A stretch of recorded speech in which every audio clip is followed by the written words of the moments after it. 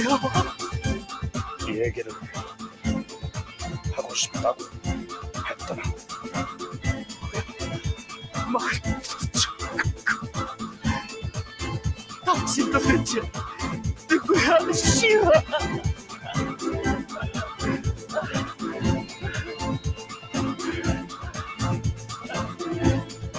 네.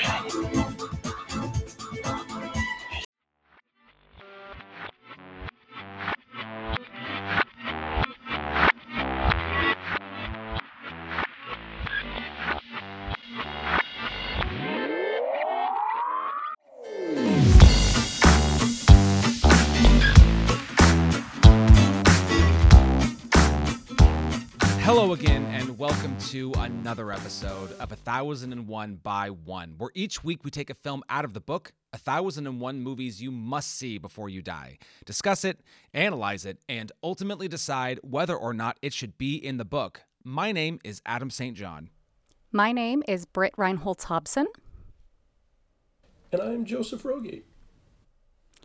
Well, welcome everyone to this episode of 1001 by 1, where we will be discussing Park Chan-wook's Old Boy from 2003. But before we get into that discussion, I think we should start with some recommendations. So, Adam, would you like to tell us your recommendation for this week, if you have one? I sure do. I'd love to tell you what my recommend was going to be until I realized that I had already used this as a recommend, because I thought a story of revenge with a modern setting would have been great. I rewatched it on Saturday. I was about to talk about Promising Young Woman again, except for the fact that I've already recommended the movie. So instead, I'm going to go more towards the fucked up movie route.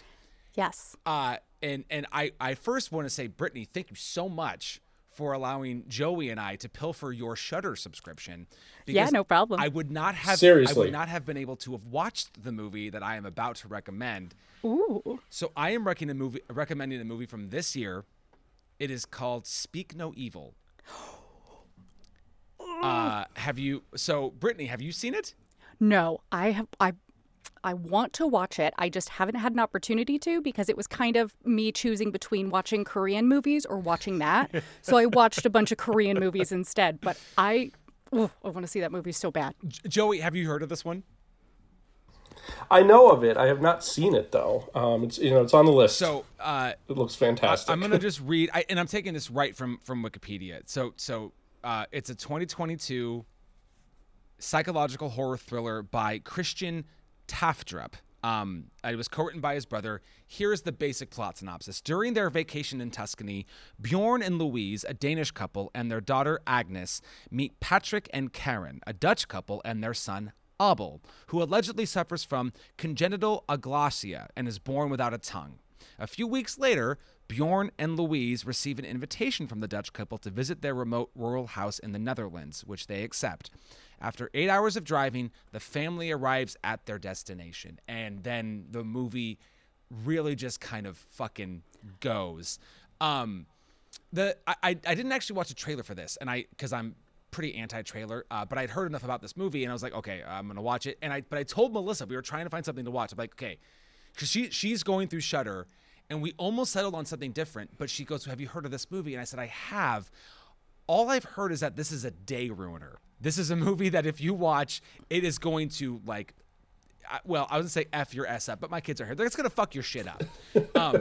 Right. And it is really it's like about how people play into the niceties when you don't know somebody, the courtesies you allow when you're in somebody else's home, and just how far you'll go before you speak up. And the Speak No Evil works as a title. It's so perfect. Like, it works on like 4 different levels, and you're just watching what this family is going to do. It is very tense. We afterwards, Melissa and I were talking about it, and we equated it to like a Funny Games, which is sort of, it's Funny Games is a home invasion movie, but like where you're watching a couple basically actively think like, what are we going to do? What is happening? And when it turns, it turns. And I really, I'm speaking vaguely because this is absolutely a spoiler-filled kind of movie. And it's so new that I honestly would hate to ruin it for anybody. It is on Shudder. and it's partial. It's kind of in subtitles, but like they're because one couple is from Denmark and one couple is from the Netherlands, I guess. When they get together, they speak in English, so it's only partially subtitled. So anybody feeling like, oh no, it's a subtitle movie, there's only a little bit of it. And we have kids, and we were able to get through it without freaking out. So like it's still tense, but it's holy shit though. I mean, if you like a good tense thriller, I cannot recommend this enough. Oof. Okay. I'm gonna move that back up to the top of the list again. Maybe I'll get my husband to watch it with me on Halloween. That's usually the only time he'll watch a scary movie with me. And this is my type of Halloween movie, so we'll see. There you go. I love it. I love it. Joey, do you have a recommendation for us this week?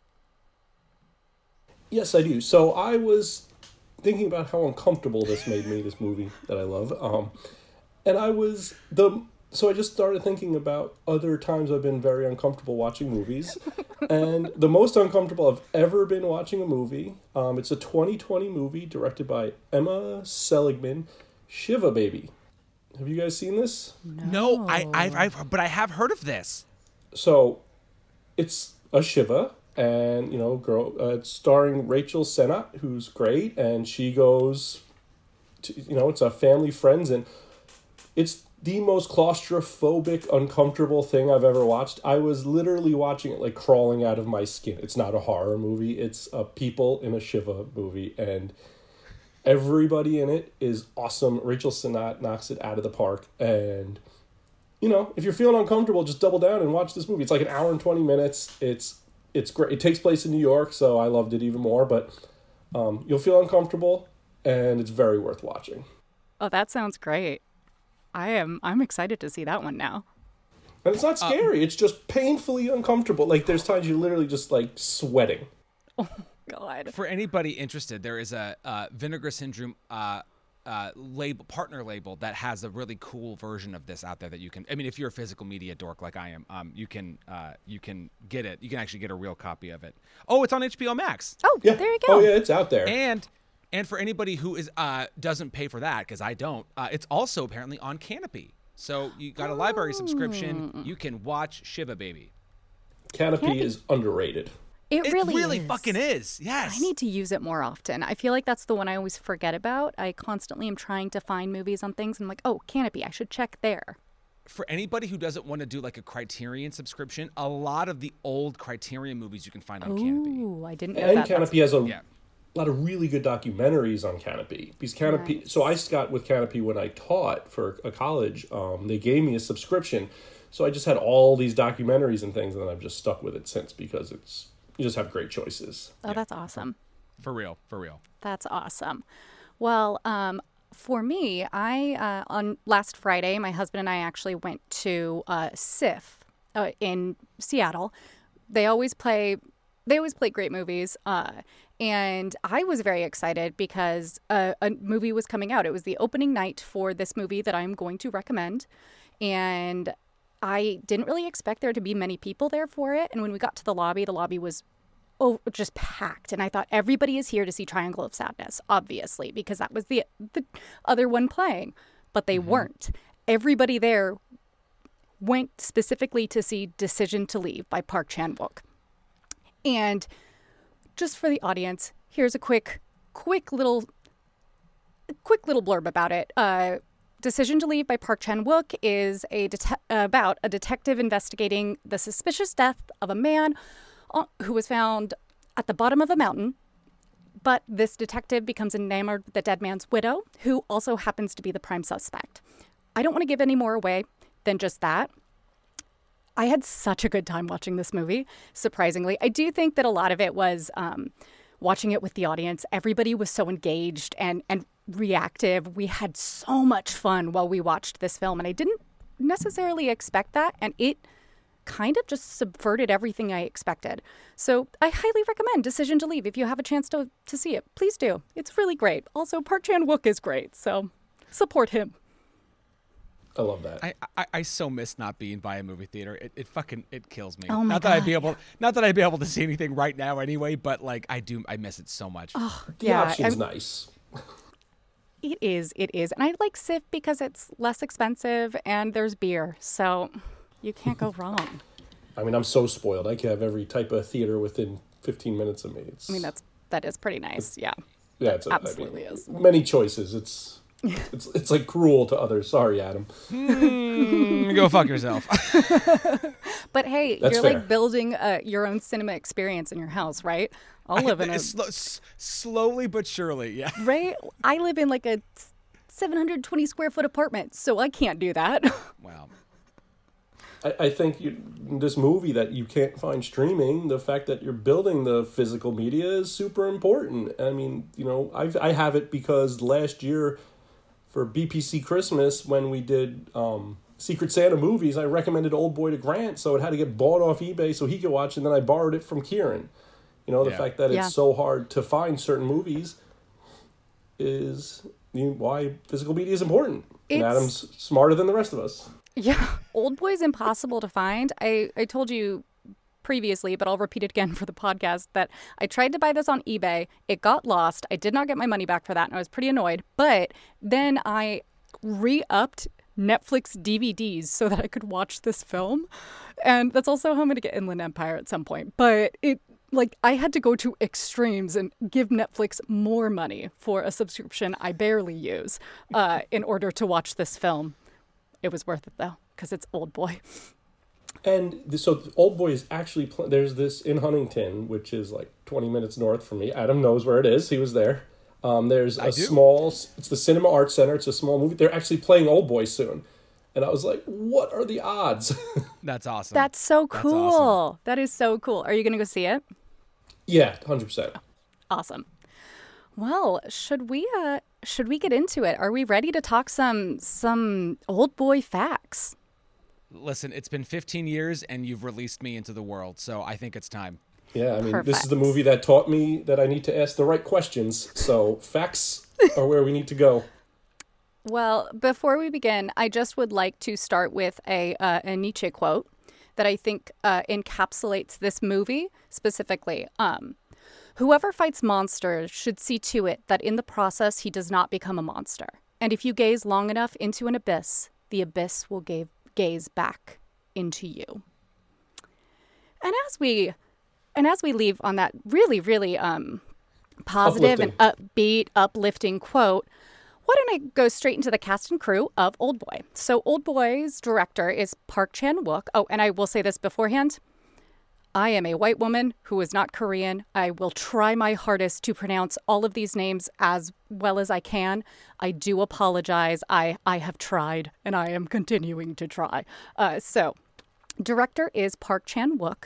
The writers of Old Boy are Park Chan-wook, Jo Yun-hwang, and Yuji Tai. Cinematographer was Chung Hoon Chung.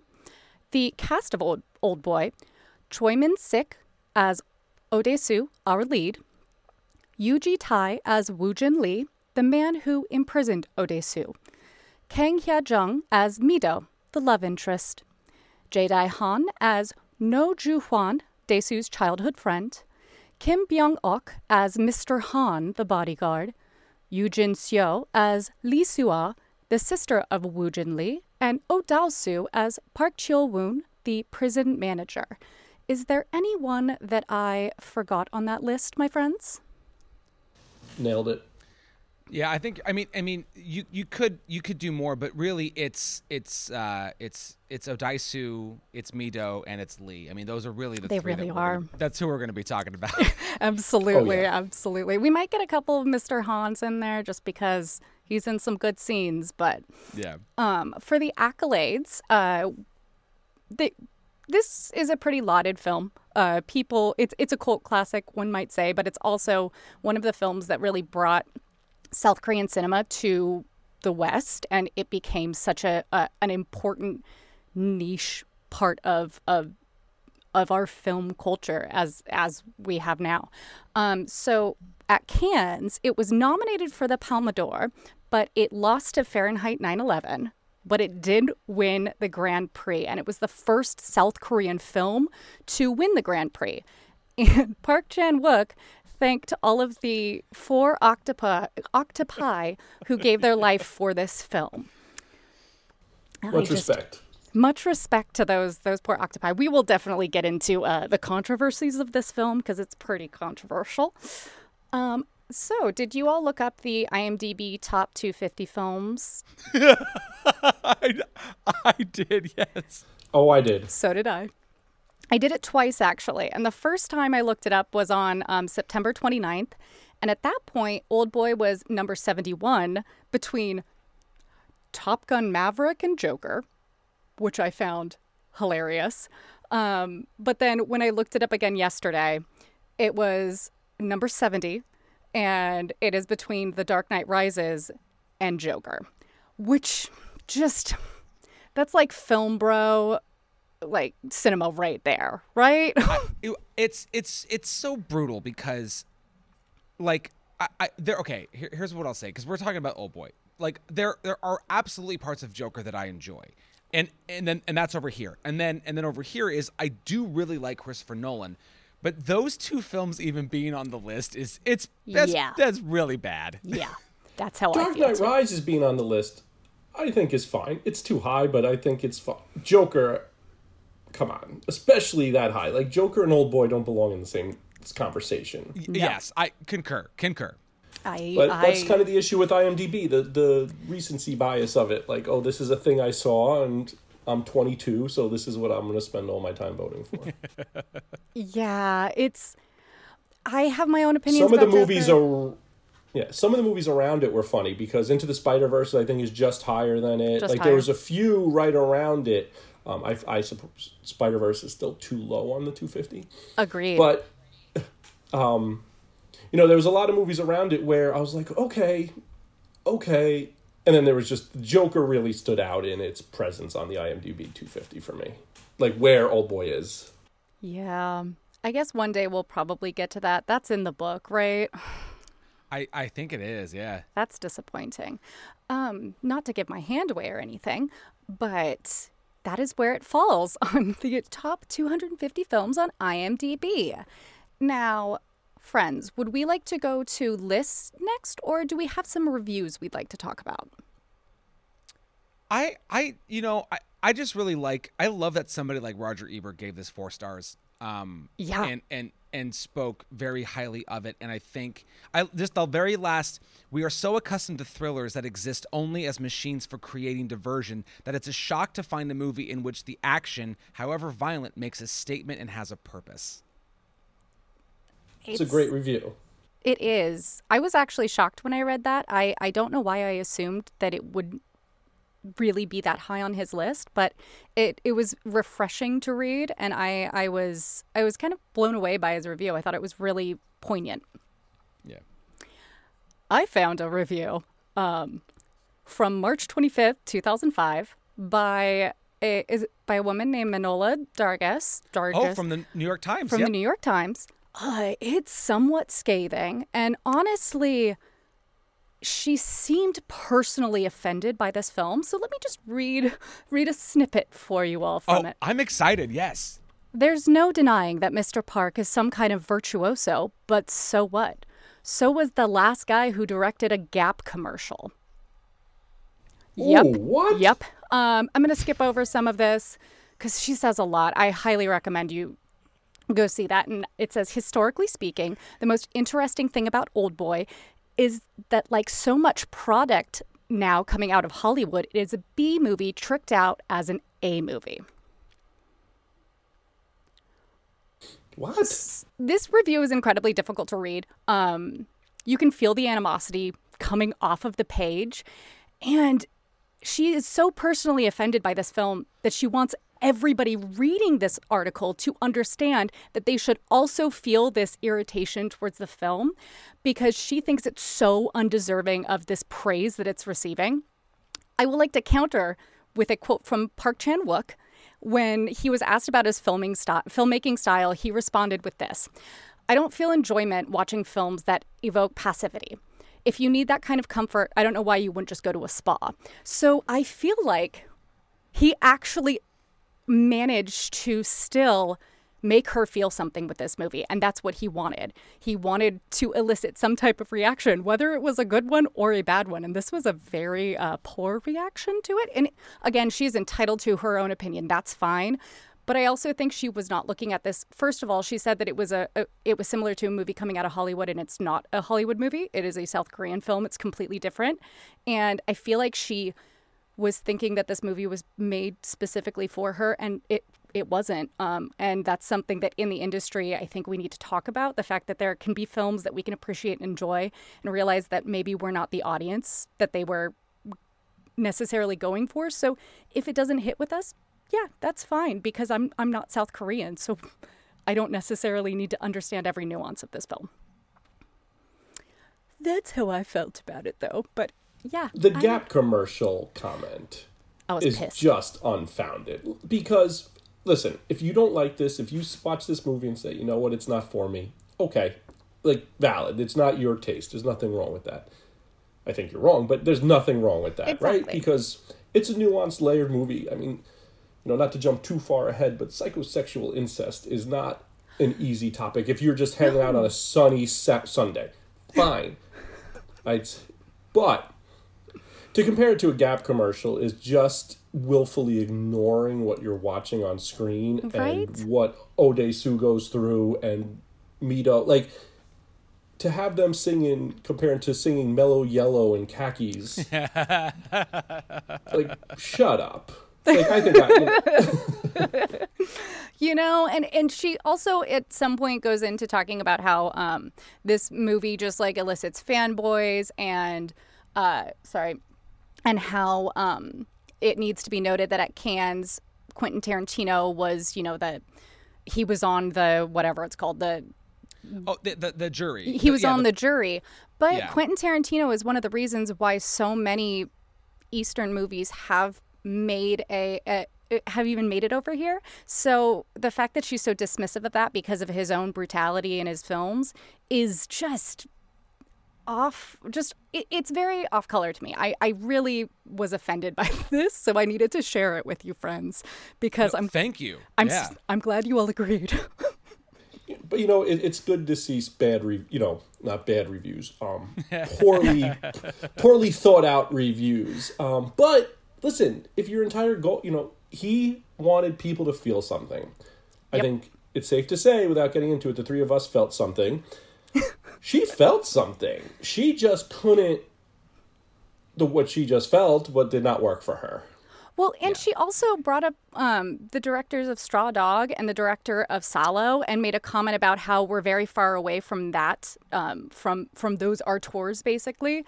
Wait, she's pro Salo? Apparently. And I just thought it was totally inappropriate for the review itself. But that's just me getting on my high horse.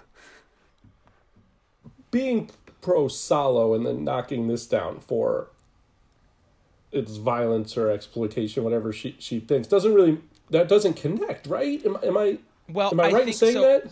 My guess, and I you know, Manohla Dargis, you know, she's one of two, and her and A.O. Scott are like the two main critics of the New York Times, and of course at that point you're very highfalutin, you know, when you're the critics for them. I think maybe, you know, the reason why something like a Salo is because, well, it's an air of satire against fascism, and there's a bigger idea behind it versus Old Boy kind of being what it is about. And I'm not saying I agree with that because I think that's horseshit, but I'm guessing there's more like, well, behind the movie, there's the more commentary. She really did think there was nothing below the surface of this film, which fine. I mean, I got to be honest, my husband felt the same way when we watched it, and he used to love this film. So people can grow and change, even if I don't agree with that. I basically told him, you're wrong, and stopped talking to him at that point about this film. Hey, friends, I have a question for you. Do you like lists? I love lists. Obsessed. Wow, you guys really do love lists. I've said before, lists are fine.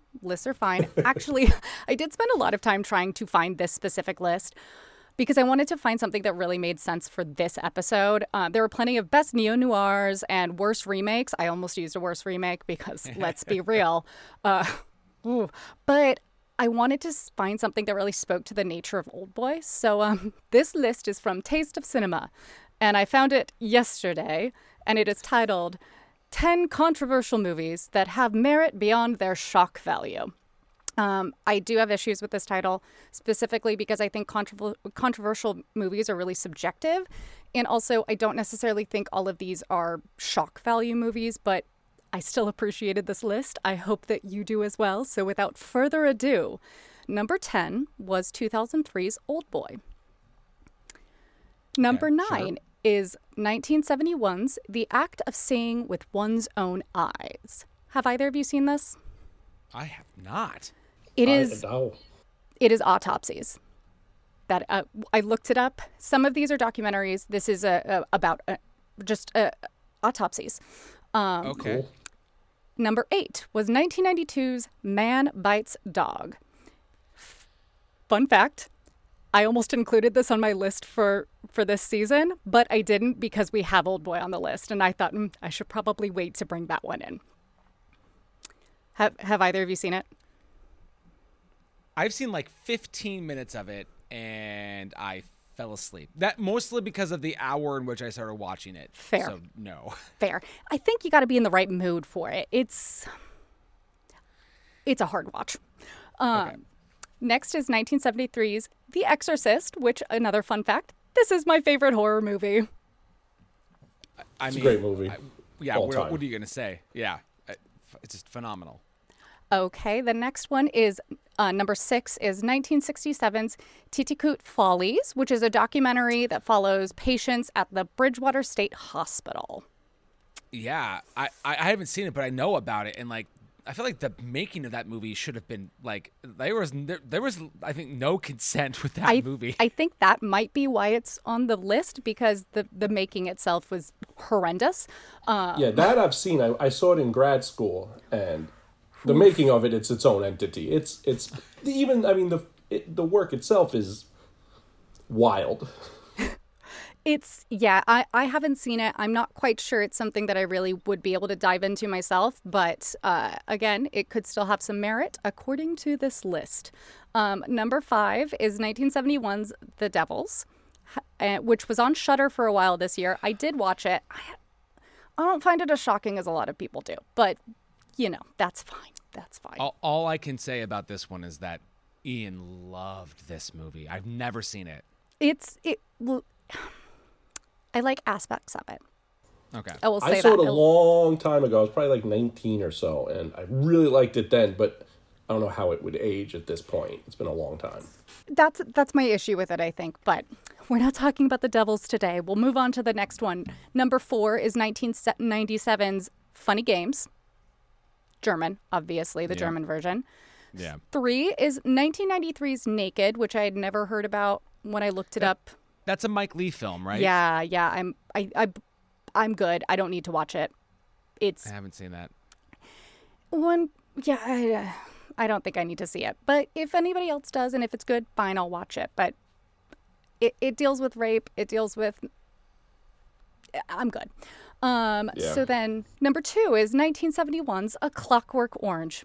Big surprise that ended up on this list. I'm not sure it necessarily needs to be at number 2, to be perfectly honest, but that's okay. And number 1 is Come and See from 1985. I know of this movie. I think there's a Criterion restoration of Come and See.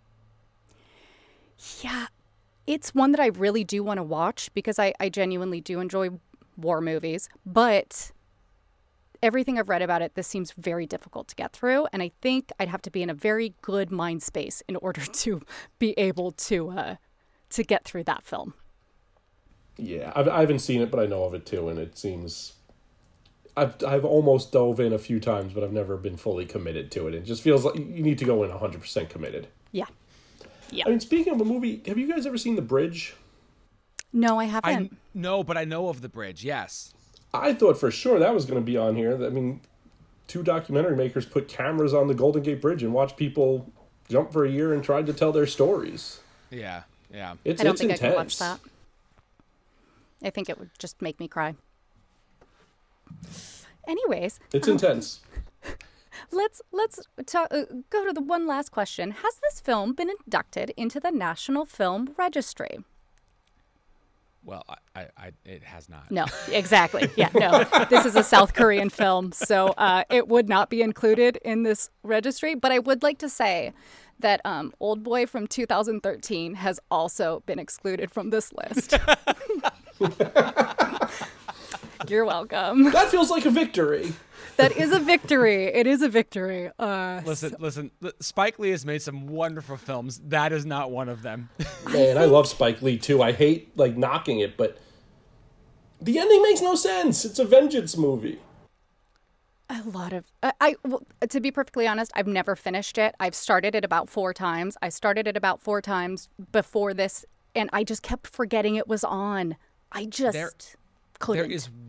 There is one aspect of the remake that I like, and but it goes into how much money and kind of affluency the I forget what the character is called in the remake, but the Charlton Copley character basically creates a fictional TV show that Josh Brolin thinks is real, that he's seen when he's in. And I thought that was, I liked cool. that. That was neat. But seriously, outside of that, nope. No, thank you. You misunderstood. I agree. That part was cool, though. But yeah, the ending. And listen, I think the whole thing doesn't work. But then the end, and I'm just. It doesn't work. It doesn't make sense. It's a vengeance movie for it to just kind of revert like that. You missed. You were going for the shock of it without the actual substance. And Spike Lee's someone who's so much substance. So I'm not sure what happened, but it's a bummer. Well, are we ready to jump into our discussion of Old Boy, starting with the plot, my friends? I think so. Awesome. So I do want to do a trigger warning before, because Old Boy is a divisive, violent, and unforgiving film. So I think it's important to let listeners know to take care of yourself and assess whether you want to engage with us in this conversation. This film will include abduction, animal death, attempted rape, incest, suicide, violence against women, violence and gore, and tooth extraction. So please take care of yourselves. And if that is too much, which is totally fine, we have lots of other happy movies that you can listen to. This is not a happy film. For me, fires are unless you like big... tooth extractions. Oh, tooth extraction is a big one in this. I actually just went to the dentist, so it was a little bit triggering for me. No teeth were extracted, but I don't like that. I love my dentist, but it's not fun anymore. But without further ado, this is the plot, the very spoiler-heavy plot of Old Boy. After being arrested for public drunkenness, Odesu is kidnapped from a phone booth on the night of his daughter's birthday. After 15 years of imprisonment and isolation, he finds himself thrust into an unfamiliar world with a burning need to find those who are responsible for his torment. He is joined on this journey by his ill-fated friend, No Jun-hwan, and Mido, a young sushi chef that has taken a liking to Odesu after he stumbled into her restaurant, wishing to eat something that is alive.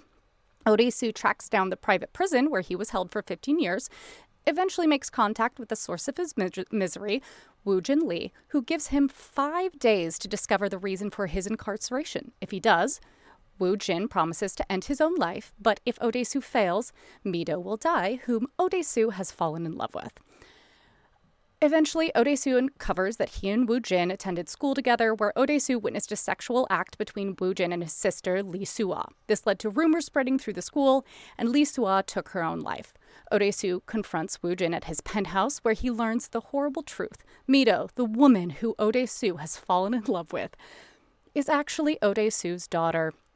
Through hypnosis, Woo-jin orchestrated everything so that Mido and Odesu were destined to fall in love. Odesu frantically begs Woo-jin to keep this truth from Mido and asks for penance, which results in him cutting off his own tongue. Woojin then steps into the elevator, recalls the day his sister fell into the reservoir, and ends his own life. The epilogue shows Odesu asking the hypnotist to erase his memories of the awful truth, who complies. Mido finds Odesu laying in the snow, and she professes her love to him. We are left wondering which Odesu survives, the man or the monster. Well, I think that about sums up the film. What are our thoughts? So did either of you read the manga? Because this is based on the manga. No, I did not. It's fine. I engaged with a lot of content for this, but not the manga. That's okay. I read it, and I've got to be perfectly honest. I think we can let it go. It's so completely different to... The source material is so different to the film that came about. They're almost two completely different entities. I also just didn't particularly enjoy the manga. I thought that the Odesu character was difficult to really relate to. He was seen as very handsome the entire time. Everyone was talking about his body, which was very weird to me. I was like, this is too much. And also, I happened to find it. So I found it on a website to read because it's very difficult to source.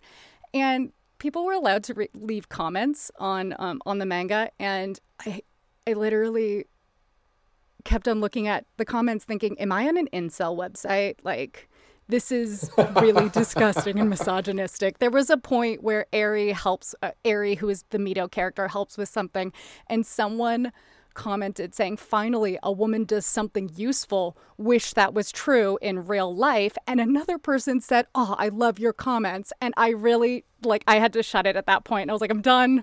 I'm not going to engage with this content any longer.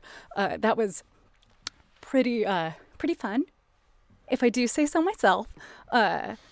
It was upsetting. There are some differences. He was in prison for 10 years versus 15 years. The Mido character, Eri, isn't his daughter. She's actually an actress who was hypnotized. He has no daughter, and his wife doesn't die. And the ending is so lackluster that I don't even think it's worth discussing. It's the person was upset. The main antagonist was upset because Goto cried while he sang a song in school because Goto understood his pain. And because of that, he wanted to punish him because he couldn't be an active participant in the world. It's so lackluster. It doesn't matter. I think that the film far surpasses what this manga gave to us, which is fine. That's probably why it was only $20,000 to buy the rights when they first originally bought the rights to this. Though they did sell it back for like $2.5 million. So good on them. All-time movie ending coming from a lackluster, origin story is something. But I bet that those guys leaving those atrocious comments are the same guys voting highly for Joker on IMDb. Ooh. Burn. I loved it.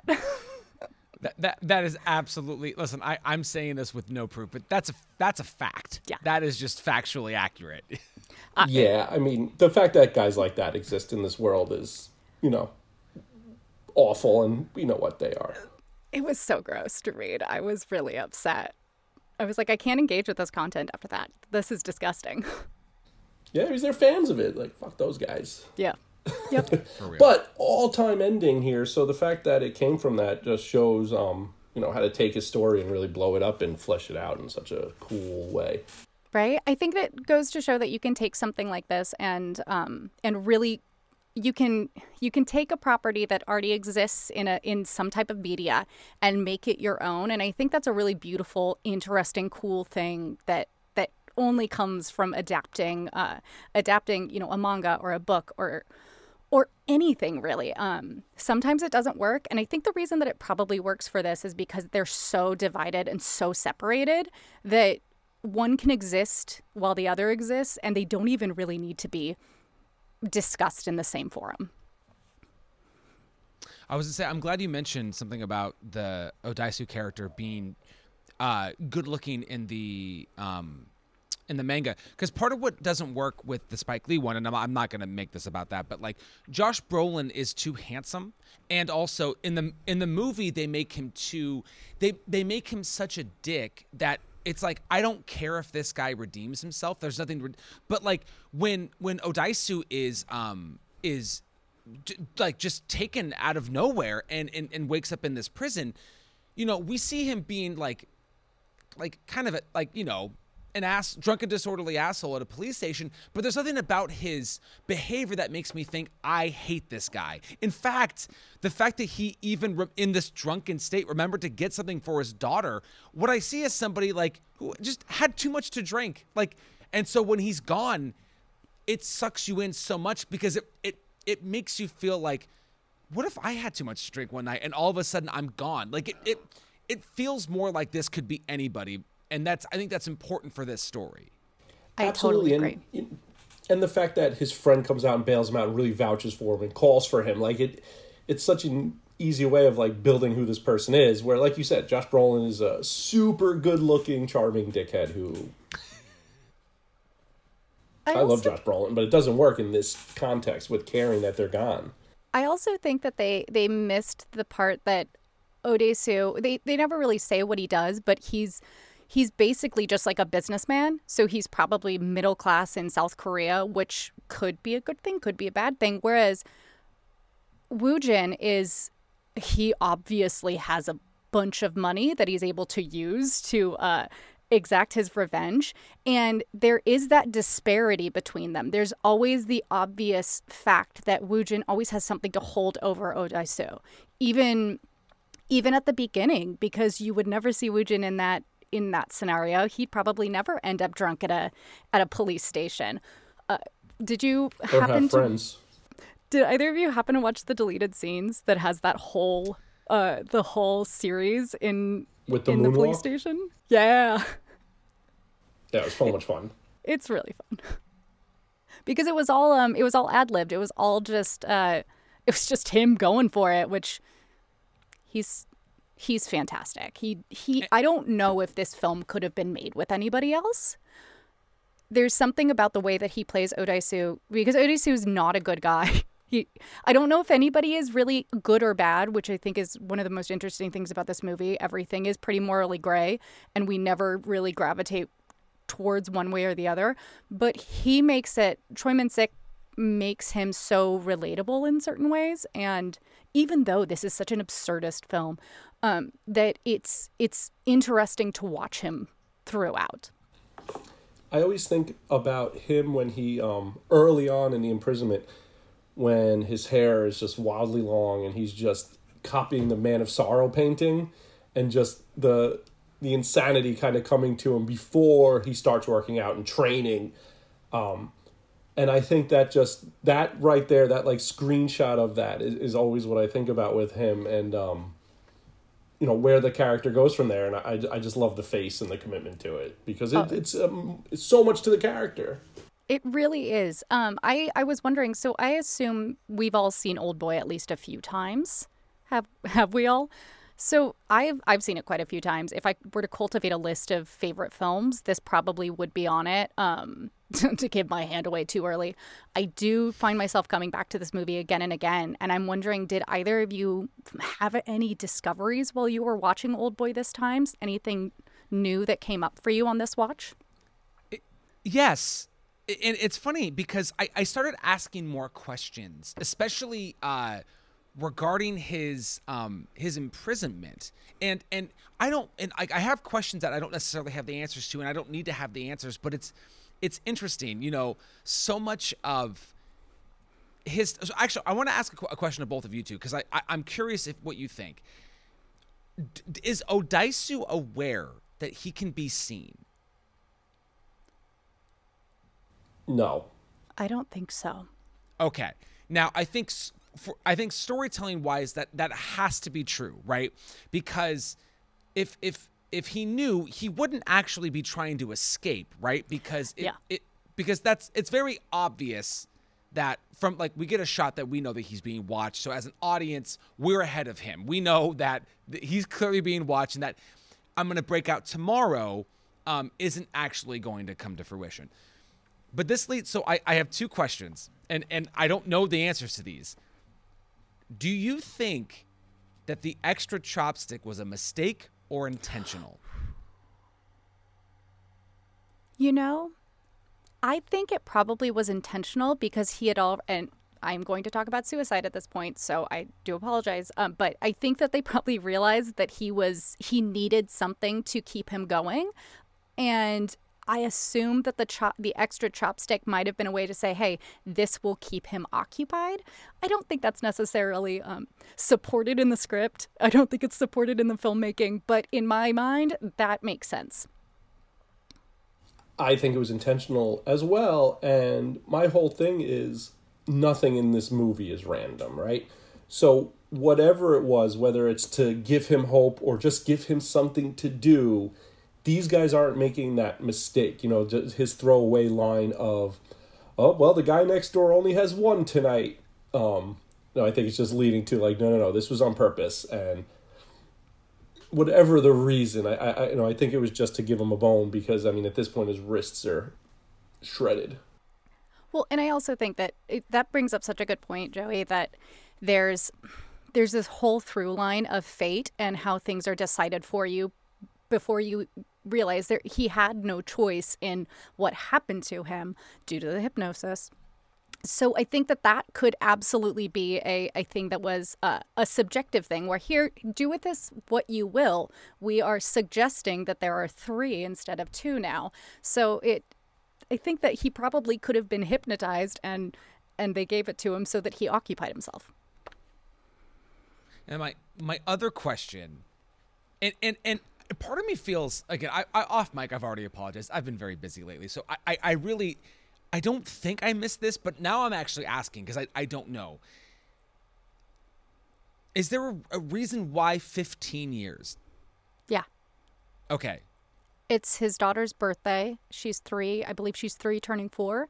So in 15 years, she would be 18, 19 years old. And that's how old Lee's sister was? Or just that she'll be of... She'll be of age. She'll be legal at that point. Okay. Because that's the concern at that point with incest, that it's of legal age. Yeah. Okay. She'll be Got legal, it. and I believe it would be that she could, even though she doesn't make her own decision, she could make a decision that, well, she could take the suggestion of sleeping with Odesu, and it wouldn't be considered like, oh, she was too young to make that choice. It really would truly be because she fell in love. Got it. We always have to have one taboo. Honestly, and I appreciate the response because I was like, I don't know that I clocked that. Great. Awesome. Not awesome. That's terrible. But you know what I mean. I mean, it's such a throwaway question line in the answered. beginning when he says, like, it's my daughter's birthday. Let me show you what I got. And then he puts on the wings and does the wings. moonwalk. Oh, man. Oh, God. His little And then thing she with the does wings it. is great. And then she does it when she's sitting on the bed with the wings on. Well, and what's funny too is, and I'm sure you clocked it, like, so that all that stuff they shot with him was the last day of shooting. So actually, she originated the move with the wings, and he's copying her. Oh, me too. And he does a pretty good job, knowing that that's actually how it was. It's like he did a pretty good job. Did either of you watch the behind the scenes at all? I found a 3.5 hour behind the scenes grainy ass movie on YouTube. So the Arrow version has the 3.5 hour diary, what they call it. I did not watch that. I watched Old Days, which was the sort of retrospective documentary cool. about it. Oh, see, I didn't watch the retrospective, so I'm interested to know what's on that. I really enjoyed the diary. It was actually fantastic. And I think the coolest thing about it was my favorite takeaways were that Song Kang-ho, who was the father in Parasite, and he's a frequent collaborator with Park Chan-wook and a very good friend of Choi Min-sik, he was shooting nearby. So he was in it the whole time because he just kept showing up on set, and they were making jokes about it. They're like, oh, you must have known that we have food soon. He's like, oh, yeah, I smelt it down the road, so here I am, ready for some food. And he's actually... named in the credits and thank yous because he just came to set all the time. Lee Byung-hung, who is a favorite of mine, I am obsessed with him, also stopped by. So there were plenty of people that came by, and also Park Chan-wook and Choi Min-sik had such an tense creative like camaraderie between the two of them. It really truly felt like a collaboration. And that was very cool to see. And, you know, people talked about how Park Chan-wook really did ask everybody from, you know, Choi Min-sik, who was he was probably the most, elite person on that set, to even like the lowliest gaffer. He was like, hey, what do you think of this? What should we do here? And he was really open to people's interpretations and wanted to make a collaborative film, which I thought was awesome. Yeah, that's really supported in the retrospective. And there's and maybe there's something similar with U.S. films. I don't know, but they were talking about like in Korean films, you have like a crew of assistant directors, and they had all these 4 guys talking, and they were frequently in the films as well. One of them doubles as the punching hands of Odaisu. One of them is the feet pushing his head back in that opening shot of him reaching out underneath it.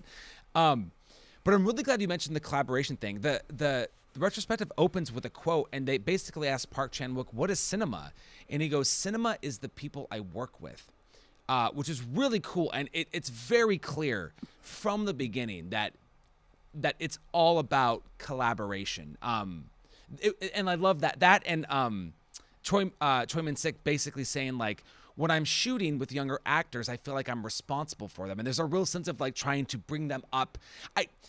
It's a kind of a weird thing to say, but like to his level, his experience, like, you know, it's I'm gonna get the names wrong. I'm gonna go character names. Lee and Mi-do were not like well seasoned actors at this point, so there was a sense of like him kind of being there and supporting, and that's great to hear. It's cool because he was kind of like the mentor for Woo Jin Lee, for Yuji Tai, who played Woo Jin Lee, and he actually was the one who suggested him. Park Chan-wook wanted a different actor who was older because Yuji Tai is 14 years younger than Chow Min.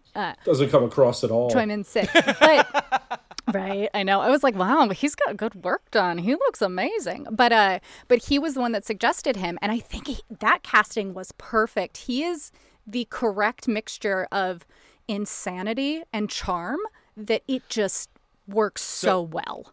So he talks about, do you know what his inspiration was for the role? Oh my God, no, please tell me.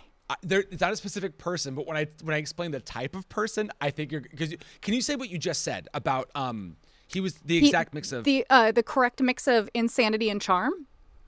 He was basing himself off of auteur directors. Oh. Oh my fucking God. You're kidding me. That's perfect. When I heard him say that, I was so tickled. I was like, that's perfect. Exactly. Well done, sir. That's fucking brilliant. Holy shit. And it works because he did have to have an air of, I am always going to be better than you, and I'm always thinking one step ahead. Even if he's not. Oh, that's so funny. In control. So one of the things that I discovered watching this film is first that it solidified that Park Chan-wook is probably my favorite director. I can't help it. I love almost everything he's done.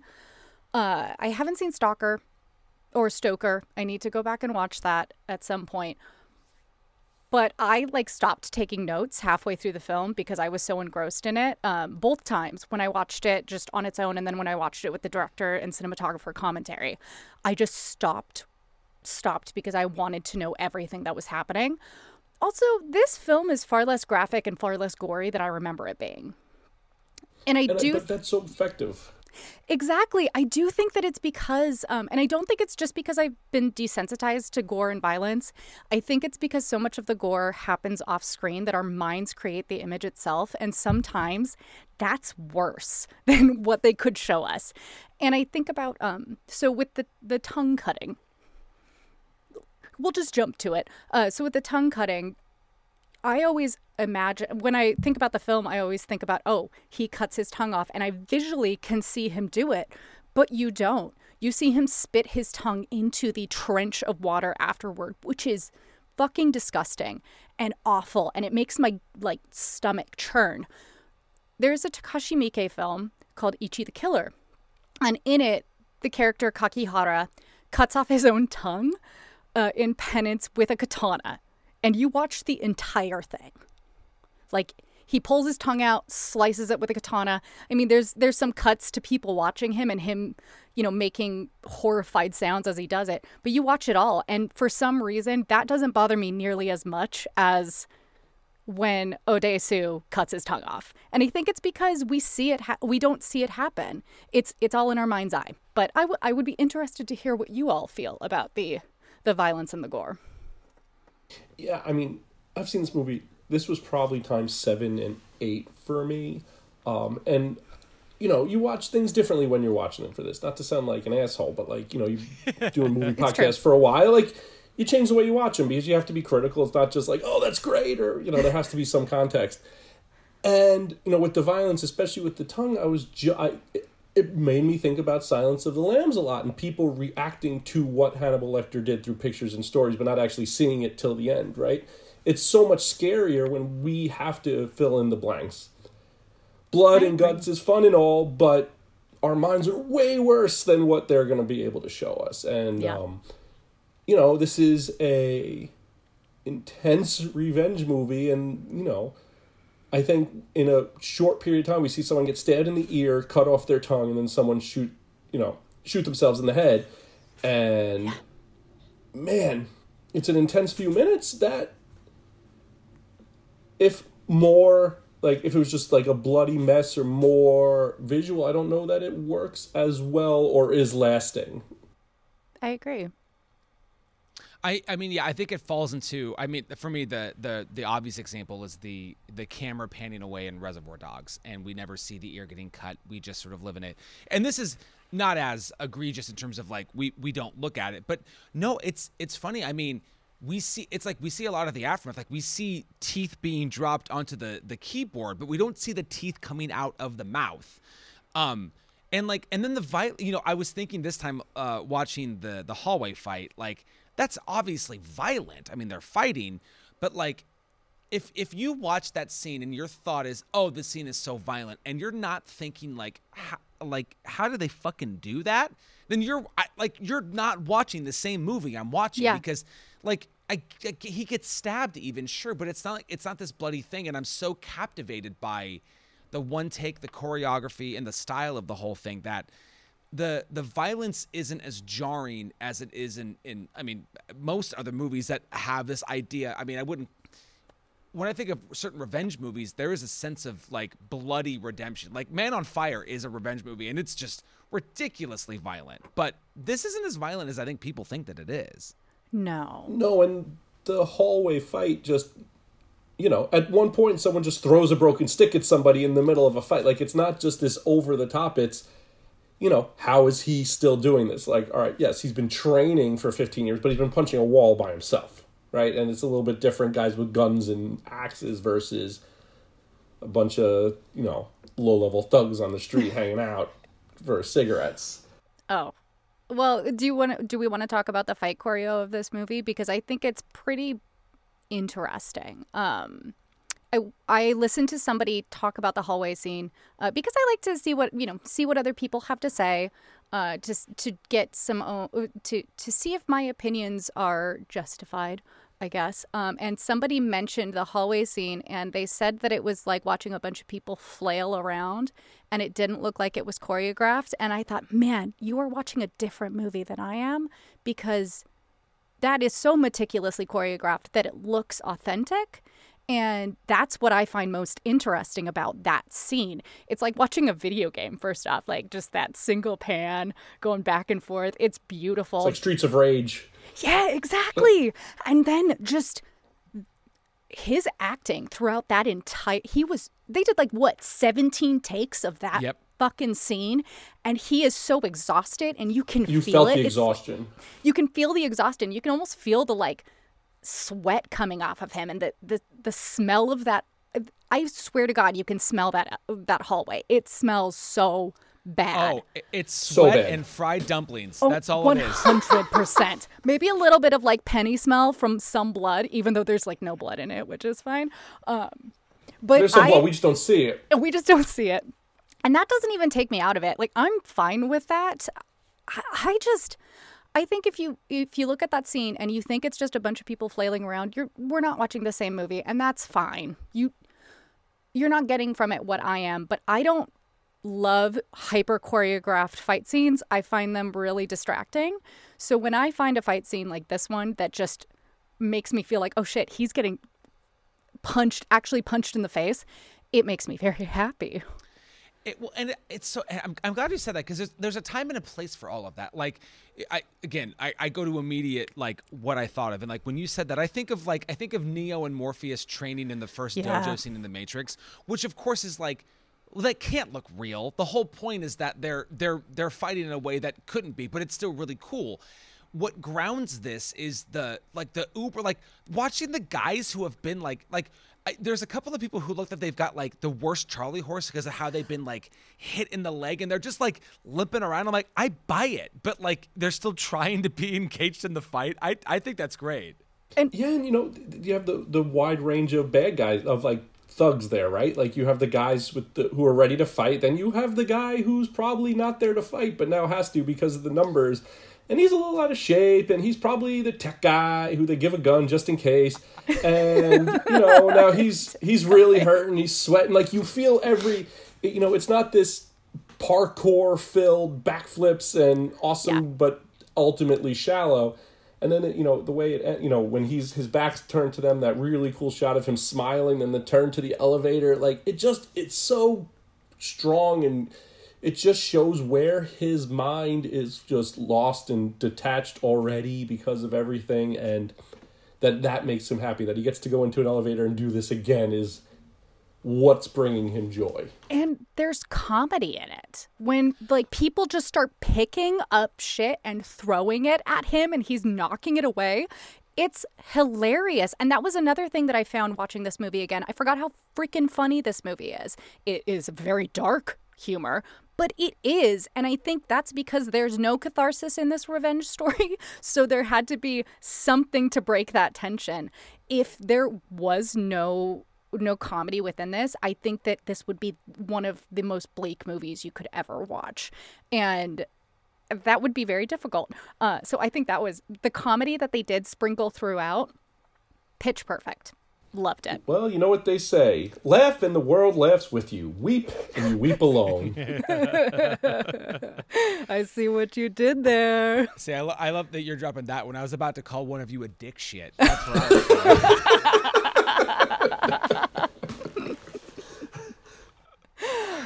was one of the things I love about before the fight scene too is with the guy who's like the guy who runs it, he's got the thing in his mouth, and I love that he throws him forward. And who's got AB blood, and basically like take him. You know, like the word I wrote here was compassionate badass. Like, here, you know what? Take him. And that's what makes it.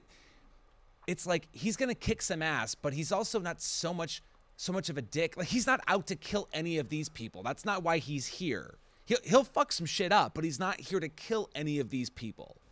It's a fact-finding mission, right? And he has a goal to achieve, and he just has to do what he has to achieve, but he's not going, above board. He's making friends with Park ultimately, after just the absurd hammer dentistry. Well, it's like his own internal justice, realizing that like I got the information out of this person that I needed. I don't need to kill them because they're not actually responsible for what happened to me. Not fully. They're just a pawn in a bigger scheme.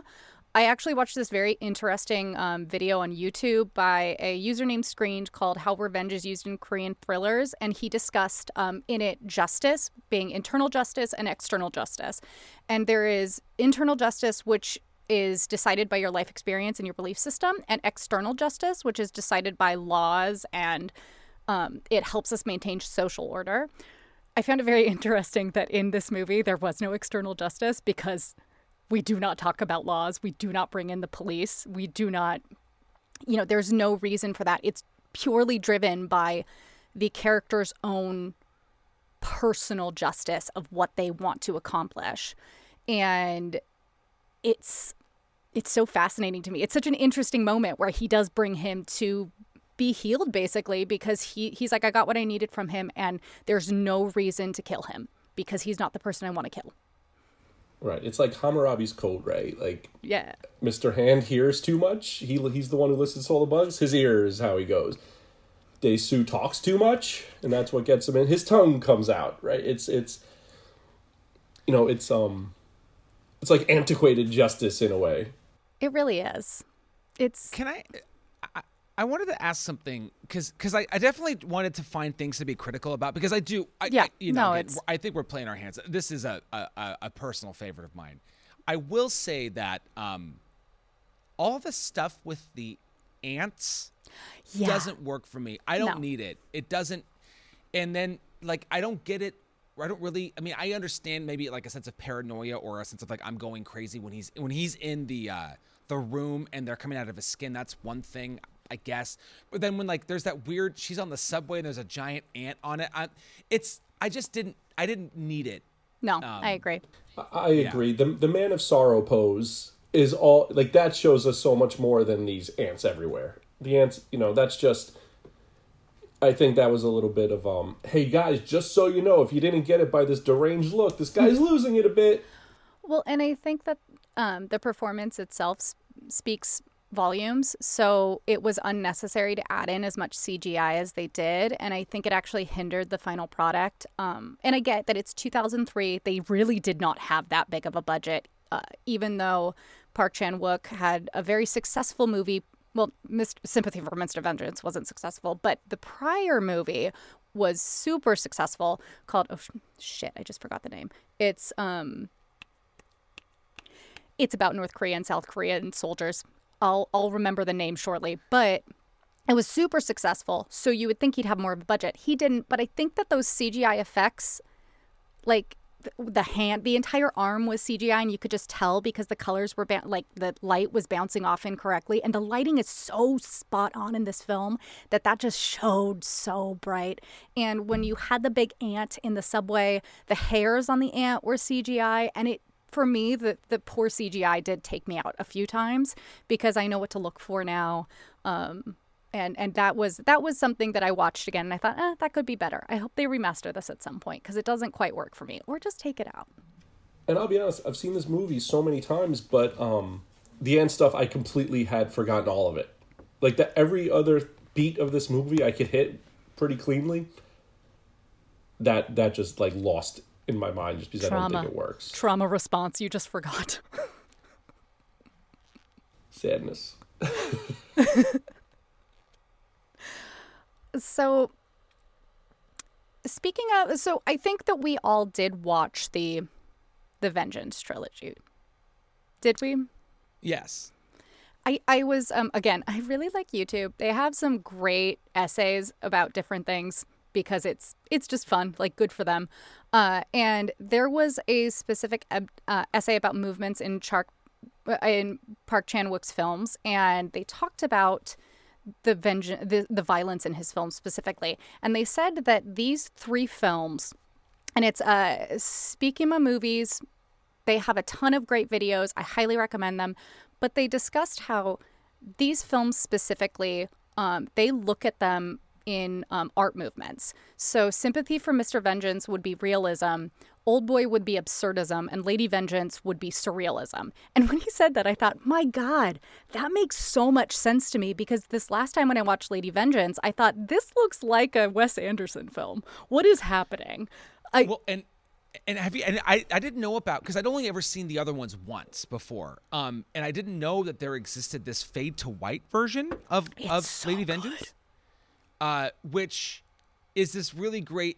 It almost takes it from like a surrealistic nature, but makes it more realistic. Like by the end of the movie, everything's black and white, which is of course like a statement. Like at this point, the decision what they're gonna do is there's no gray area, right? It is what it is. I thought it was a really neat idea. But in the vengeance aspect of all of them is interesting, and I again I feel like I'm going to ask a big question in a second here, but like that the thing that made I think Sympathy for Mr. Vengeance pull me in so much is that nobody's vengeance is misplaced, if that makes sense. Like everybody has their, you know, like of course you can't fault the brother for doing what he does. He has a reason for it. You can't blame Song Kang-ho for doing what everybody has their thing. Okay, so I don't know that I have an answer to this question. I love it. I really am curious.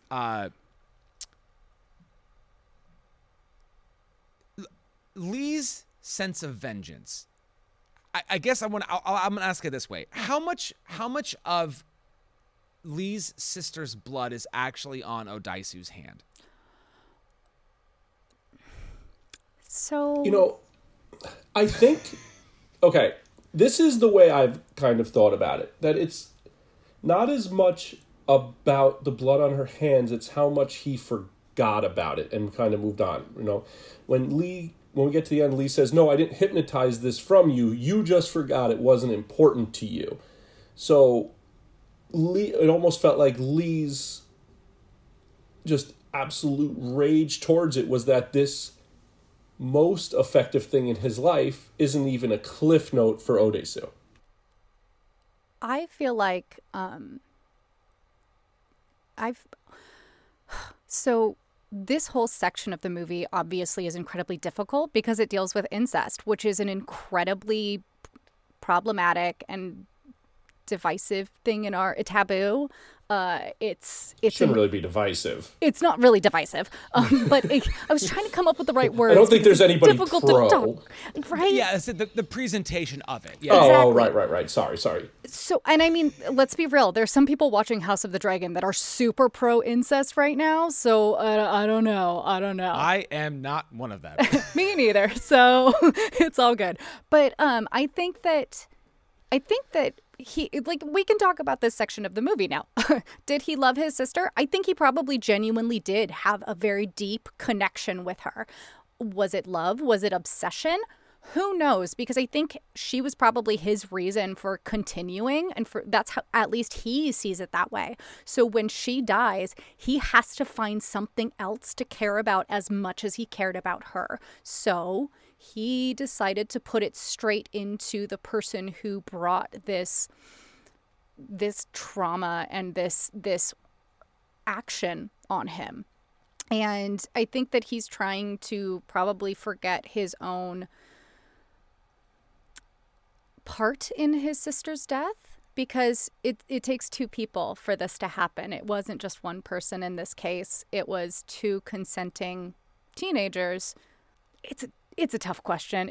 The whole thing is tough. It's very uncomfortable. I don't know if any of you noticed, but all of the music cut out when they started. Oh yeah, I noticed. You're in it, and it makes you live in it. It doesn't distract Deeply you. uncomfortable. But Odaisu doesn't make anything up. Mm-mm. It's just it's tough, Adam. No, and that's my favorite thing is being like a professor. Like I'll ask questions and be like, I don't know the answer. I just am curious to know what you think. Because it's really tough, and it is like, and again, but I think the reason, because you mentioned the Vengeance trilogy, it's not like Sympathy for Mr. Vengeance where I feel like everybody's rationale makes sense to me, and it's not that I don't see where Lee's is, but it seems so misguided. And ultimately, like, he finally making Odaisu go through whatever he has to go through was what he needed before he could ultimately take his own life. But it's so, and maybe it's because of the absurdist nature that we can't find that real conclusion, because it's pretty absurd. Oh yeah. And him, when we get to the end, when he held her over the dam and let go, and how that, it makes it even more separated almost from Odaisu. Yeah. That he was there when it happened. It wasn't that she went off on her own because of whatever the rumor mill turned into.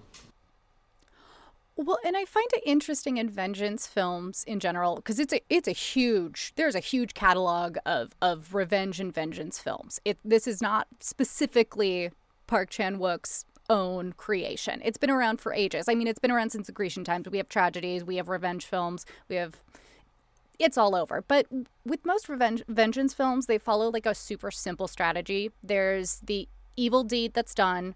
There's a person who searches for retribution, and there's vengeance that is taken. And it's very cathartic to watch the main character, who may or may not be a morally gray person, extract their revenge in one way or another. You can see this in like John Wick with Keanu Reeves, Nicolas Cage and Mandy, Uma Thurman in Kill Bill. I'm using a lot of Hollywood films because a lot of them do this because it's easier for the audience, right? It's easier to watch a revenge film where the hero succeeds and it feels earned. And even if the hero did terrible things to get there, we have to be on their side, right? So we ultimately have to see them as good versus evil. But the entire Vengeance trilogy kind of just subverts this. We follow characters who have reasons for exacting their revenge, but it leaves them ungratified and they're plagued with their own guilt and their own anguish, and there's no salvation in revenge. It's... Well, I think so. Sorry, Adam, you go. No, I just, it's because, like, again, and that's where, like, when you go to Sympathy for Mr. Vengeance, it's like, nobody needed to die, but the fact that everybody kind of did, it makes, in a weird way, it makes sense. Like everybody kind of got their comeuppance in a fucked up way. With Lady Vengeance, it's like, yeah, there was one person who really needed to get it, and he got it at the end. But again, that's where, and then Old Boy is this thing right in the fucking middle where it's because like people have done things wrong, but like how we, like obsession is also really key to all of this stuff, because I mean, for somebody to plan this and we haven't even talked about the idea of like the commodity of a business where you can imprison people for years. That what is that? That just has gas and hypnotists on staff. Well, in the manga, they actually give it an amount. They said $3 million in order to keep him for 10 years. And I'm thinking, there's no fucking way it only cost $3 million to keep him. There's no way. That sounds like a deal. Right? They gave him a discount because it was so long. So when we were talking about, so I had only seen the other two movies once as well. And it was a long time ago, and I had seen Old Boy probably once or twice when I delved into those. I thought that they were a narrative trilogy. So I was very confused after watching them. Honestly. I liked them. I appreciated them a lot more this time. And, it's been, I think, 3 days since I watched Lady Vengeance now, and I just can't get the group photo out of my head. So I think that the one character throughout all of the Vengeance trilogy that actually goes throughout each film is Vengeance. It's its own character, and it's like different iterations of it, and it's so futile in every single film. I do think that Lady Vengeance gives us an opportunity to have a reaction to it. I really, really love Lady Vengeance. I think I just really connect to Gumja, and I know that there are some problematic aspects of it. I think that I know there's been a lot of discourse about the lesbians that are shown in the movie, and that's perfectly valid, and I totally agree with those criticisms. But I do think that there are a lot of merits in the film itself. And the ending, when they're all sitting around eating cake and they start singing Happy Birthday, I was sobbing because it felt like a release, and it felt like they were collectively letting their trauma go almost, and accepting what happened. And then I loved when they're all like, so here's my bank account information. Can you please send me back all of the money that I gave for the ransom? Well, and what's really cool in the Fade to White version, the only thing that has color at that moment are the little totems that the guy took. I'm gonna cry again. It pops out even more. Yeah. Man, when they find the marble and then the rest of the little trophies, the movie does a great job. I think it's an underrated movie. I don't know. It doesn't get talked about. Old Boy is so talked about. The fact that the other two don't get as much love, and they're way easier to find. Yeah, way easier. What's interesting too, and again, like something and we haven't talked about like unsung heroes yet, but something that I think actually works against Old Boy, and I kind of can't believe I'm about to say this. I think it's too stylized. I think there's too many things it's attempting, right? Like we have the pan around shot where he's freaking out and he's going very, very fast as the camera's kind of slowly going around. I love the pan out with the hammer and the ... But there's a lot of different things stylistically happening in the movie. And then when he's literally tracking down the memory at the high school, we've now got a lot of Dutch angles, and it feels like and none of those things separately I think are bad, but in the same movie, it's like I feel like this was Park Chan-wook throwing everything into this one, and that's not inherently bad, but the thing about the other two movies is that they are of their own style. Yes, if that makes sense. Well, and I feel like as you said, there's a lot of different styles in this. Like the very first shot is supposed to be documentary-esque, and it's the only part of it that isn't a bleach bypass. I think there are a couple more in I think that the when he's at the school with his back with the he's following them to wherever and remembering things. I think that also might not be bleach bypass, but they did a process on it so that they could remove the silver tones so that it has that very surreal feel to it as you watch it, and it almost feels like he's trying to disorient you with how much he's throwing into it. And I think sometimes he could have taken a step back and allowed the actors to just emote and because they are so successful in this film. The three leads I think are pretty pitch perfect.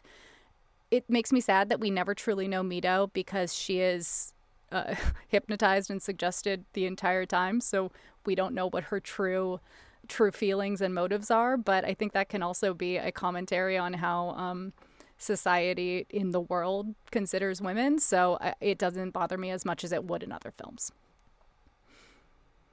Can we talk about the absolute, talk about Lee being a planner, the absolute dagger in the heart after blowing up the heart of the fake pacemaker, turning on illegally recorded incest sex to just absolute super torture. Like, holy shit, the level of you're not thinking two steps ahead. Like, Lee is diabolical. Him and Heath Ledger's Joker could take down the world. Just like an auteur director, right? I mean... Exactly. I mean, nothing will ever be like the experience of watching this movie for the first time. And when the purple box is opened and it's the photo album going through, and you're slow, and as the audience now you're finally realizing why, like, what's going on. And then you're already like, whoa. And then when he's like, I'm gonna kill you, and then the sound comes on, it's just like it's brutal. And diabolical is such a great word for that moment. Is. It absolutely. The first time is. watching that, I don't think I breathed for like 3 minutes after, because you see it's the photo album, and then you see in Mito's luggage the wings in the bag, and it's just like, wait a minute. No, it's just the absolute shock. And to be completely honest, I know exactly what's coming, and I still react every single time. I guess this would be a good time for me to say that my favorite scene in this whole movie is the entirety of the penthouse climax. It's brilliant. I think the acting is completely just off the wall for me. When he is talking to Mito on the phone, and he's saying, don't worry, I'll be there, don't worry. I go, oh God, he's acting like a father. This is horrific now, because he's trying to calm down his child. And that's really, really hard to watch. And small, really subtle thing I hadn't really given much credence, and maybe you both did too, because obviously it's a shot in the movie, but the scene, I think it's after the first time, like when they've had sex the first time, and he's blow drying her hair. Yes. Like, here's the thing. We don't have a blow dryer in our household, but I will frequently have to comb my daughter's hair. And that is such a father to daughter thing. Yeah. That and there are little plants throughout that like that are going to lead that, if maybe if you're a much smarter person than me, you would have figured out early on, but like that's such a great thing to have in the movie. Well, like when he calls her a little girl who cries all the time. Like that's I'm sure how my dad would describe me even now at 33 because I do cry all the time and I'm still his little girl. But it is such a great build in the movie because it's peppered throughout. And I think that if you are looking to try to figure it out, then you're not engaged in the movie as much. Because I find when I figure out plots in a movie, it's because I don't really care about what's happening and I want to try to be smarter than the director or the screenwriter. And for me, I was so engaged in the film that it didn't even occur to me that there could be a bigger twist than incest between a brother and sister to incest between a father and daughter. Ugh. It It's just so drops unsettling. it so hard. It does. And it's beautiful how it's dropped. I think it's like the perfect showing, not telling, right? Because he could have said, "You've been fucking your daughter." And instead it's a beautiful, beautiful, like picture book. Sorry, Adam. I wish Lee did it in that voice. There's just something like I'm an actor. if that line is in the movie, we're not talking about the movie today. We are not. There's no fucking way. Absolutely. You're talking about not. him below freezing. What is the rating for the 2013 Old Boy? It's critical is 39. Dang. Okay, I was gonna say you could release an old boy. We did that once. We did when we did Crouching Tiger. Melissa and I covered the sequel to Crouching Tiger. I haven't watched it. I didn't know there was a sequel. It was one of Netflix's first films. That That's long exciting. ago? Yes. Wow. Yes. Cool. I'm never going to watch it. Don't No. please don't. Oh, don't. I won't. There's no reason. Woof. So that is my favorite Woof. scene. Also, in the DVD commentary for this specific scene, I loved the fact that I loved the cinematographer, and he talked about how great the actors were, specifically the three lead actors, because sometimes when actors are really acting and really into their craft, as an actor, I can understand what he means by that. They forget that they're playing to not only each other but also the camera. So it's difficult to capture what they want. But in Old Boy, the lead actors were always aware of their performance in conjunction with the camera movement. And that's not a very easy thing to do, but I think that's very evident in the penthouse scene. They always know where they're playing to, and that's a skill. That's so cool to see them be like, no, this is the cinematographer. The cinematography is basically an additional character, and I feel like they gave it the respect that it deserved, because it was great cinematography work in this movie. Oh, for sure. It was great. Should we talk about some controversies? We've already talked about incest a little bit. We've already talked about blood and gore. We also have one other big controversy that we have not discussed yet. It's a controversy, but it's a great scene. Oh, it's a great scene, but it's that octopus death. It's a lot of octopuses. Octopi. Octopi. Yeah, so there is a very long history of animal violence in cinema. We can just accept that. We go back to old westerns. I think it was Stagecoach that they started using the pulling the line so that the horses would fall, and then the horses would break their legs and would have to be put down. So it's not like this is the first movie in the world that had an animal death on the screen. But I'm interested to know what your feelings are on this, because I have my own feelings. Oh, this is great, because I guarantee that my reaction is going to be wickedly different from both of yours. I can't say that I have any real thoughts about the eating of a live animal. And I feel like that might be even specific to certain cultures. So I don't really have a thing. My gut reaction every time I see it is I'm so scared that this guy's gonna fucking choke. Like the actual actor, I am.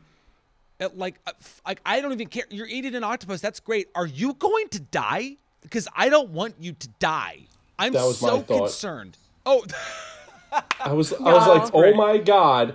I have a friend who forever wanted to find where you could eat live octopus, and he wanted us to go because there's rumored some places, and I was like, dude, that you're gonna choke. I was like, I can't handle that, and so it just brought me back to it.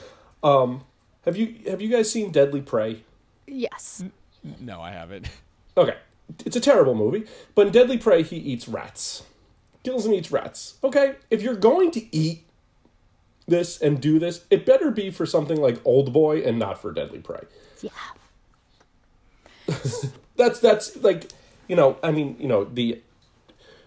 the actor, he's a Buddhist, so he prayed. I know he had a lot of guilt with it. So, but culturally, who am I? Like, if that, because when they pull out the live lobster, Mito says, I'll cut it, and he just shoves it in his mouth. Like, visually striking.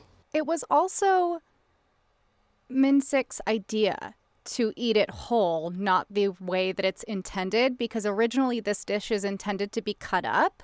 It's still super dangerous to eat because the suckers can attach to your neck or your throat and just stay in your throat.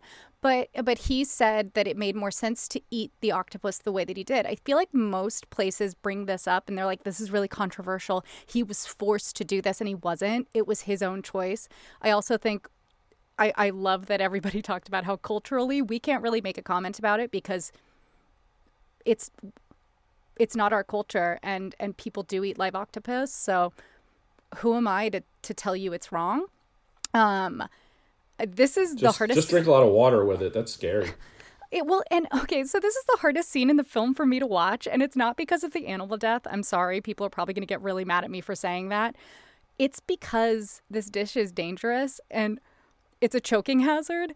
And as a person who has a paralyzing fear of choking on food, my throat literally just starts to close and I start to hyperventilate when I watch something like this. When I watched the nut scene in Hereditary, same reaction. I was so glad that I knew it was going to happen because I was like, she's choking. And I was on a plane when I watched it too. And it was just great. It was a great experience. Always watch Hereditary for the first time when you're on a plane. But for me, that's really hard for me to watch because it made me have a reaction, but that's what he wanted. He wants people to have a reaction. That was a visceral reaction for me. And, it's the first thing you eat. 15 years, you eat one thing. You got to go big at your first meal. Anything but those fried dumplings, I guess. Right. And Seriously. then he eats so many dumplings. That's such a funny. So many dumplings. Yeah, that's a good little bit. I love it. I love that that montage. Give me a good montage any day. I will say, I do think I have to say this. In 2021, the UK government did declare that lobsters, crab, octopus, and others species will be included in the animal welfare bill. And this paves the way for legal protection from practices of being boiled alive and having their tendons cut or pierced because they technically do feel pain and they can experience pleasure, and octopus in general get really bored. So there is a sentience there. So I do want to say that this has now been, in 2021, almost 20 years later, we do now recognize that octopus probably have a bit more going on. Well, go check out My Octopus Teacher on Netflix. Won yeah. Best Documentary a few years ago. There's a real connection between that guy and that octopus. Yeah, I've seen it. So I do want to say that, but honestly, this scene doesn't bother me that much. In this scene, every time I'm still thinking about just be it a grain of sand or a rock. In water, they both sink. Every time I hear that, I just think about it for 15 minutes. So then this scene comes and there's tentacles on his face, and I'm like, oh right, I have to be here. Here for it. Interesting. Okay, I wasn't sure what reaction we were going to get with that topic, and I actually thought I was going to have the most controversial reaction to that. So it just with things like that, my take is always, who the hell am I to tell you? Right? Exactly. It's also just don't choke. Well, and also in the United States, especially in Western culture, there are so many times where people who do have eating preferences that are different than what we find standard, we call disgusting. And who are we to say that? That's fucked up. unless it's milk based, then you're an animal. Jesus Christ, Joey. No milk. Oh my God, Joey. Again, we are so in sync here. Fuck milk. It's disgusting. Adam, are you a milk person? Ugh, No, I'm not a milk person. I just judge you. I judge you for that. Joey's anti-milk stance is it's very on the record. Very much. I love this. I had no idea, and I really genuinely do not like milk at all. Oh, I don't drink well. milk.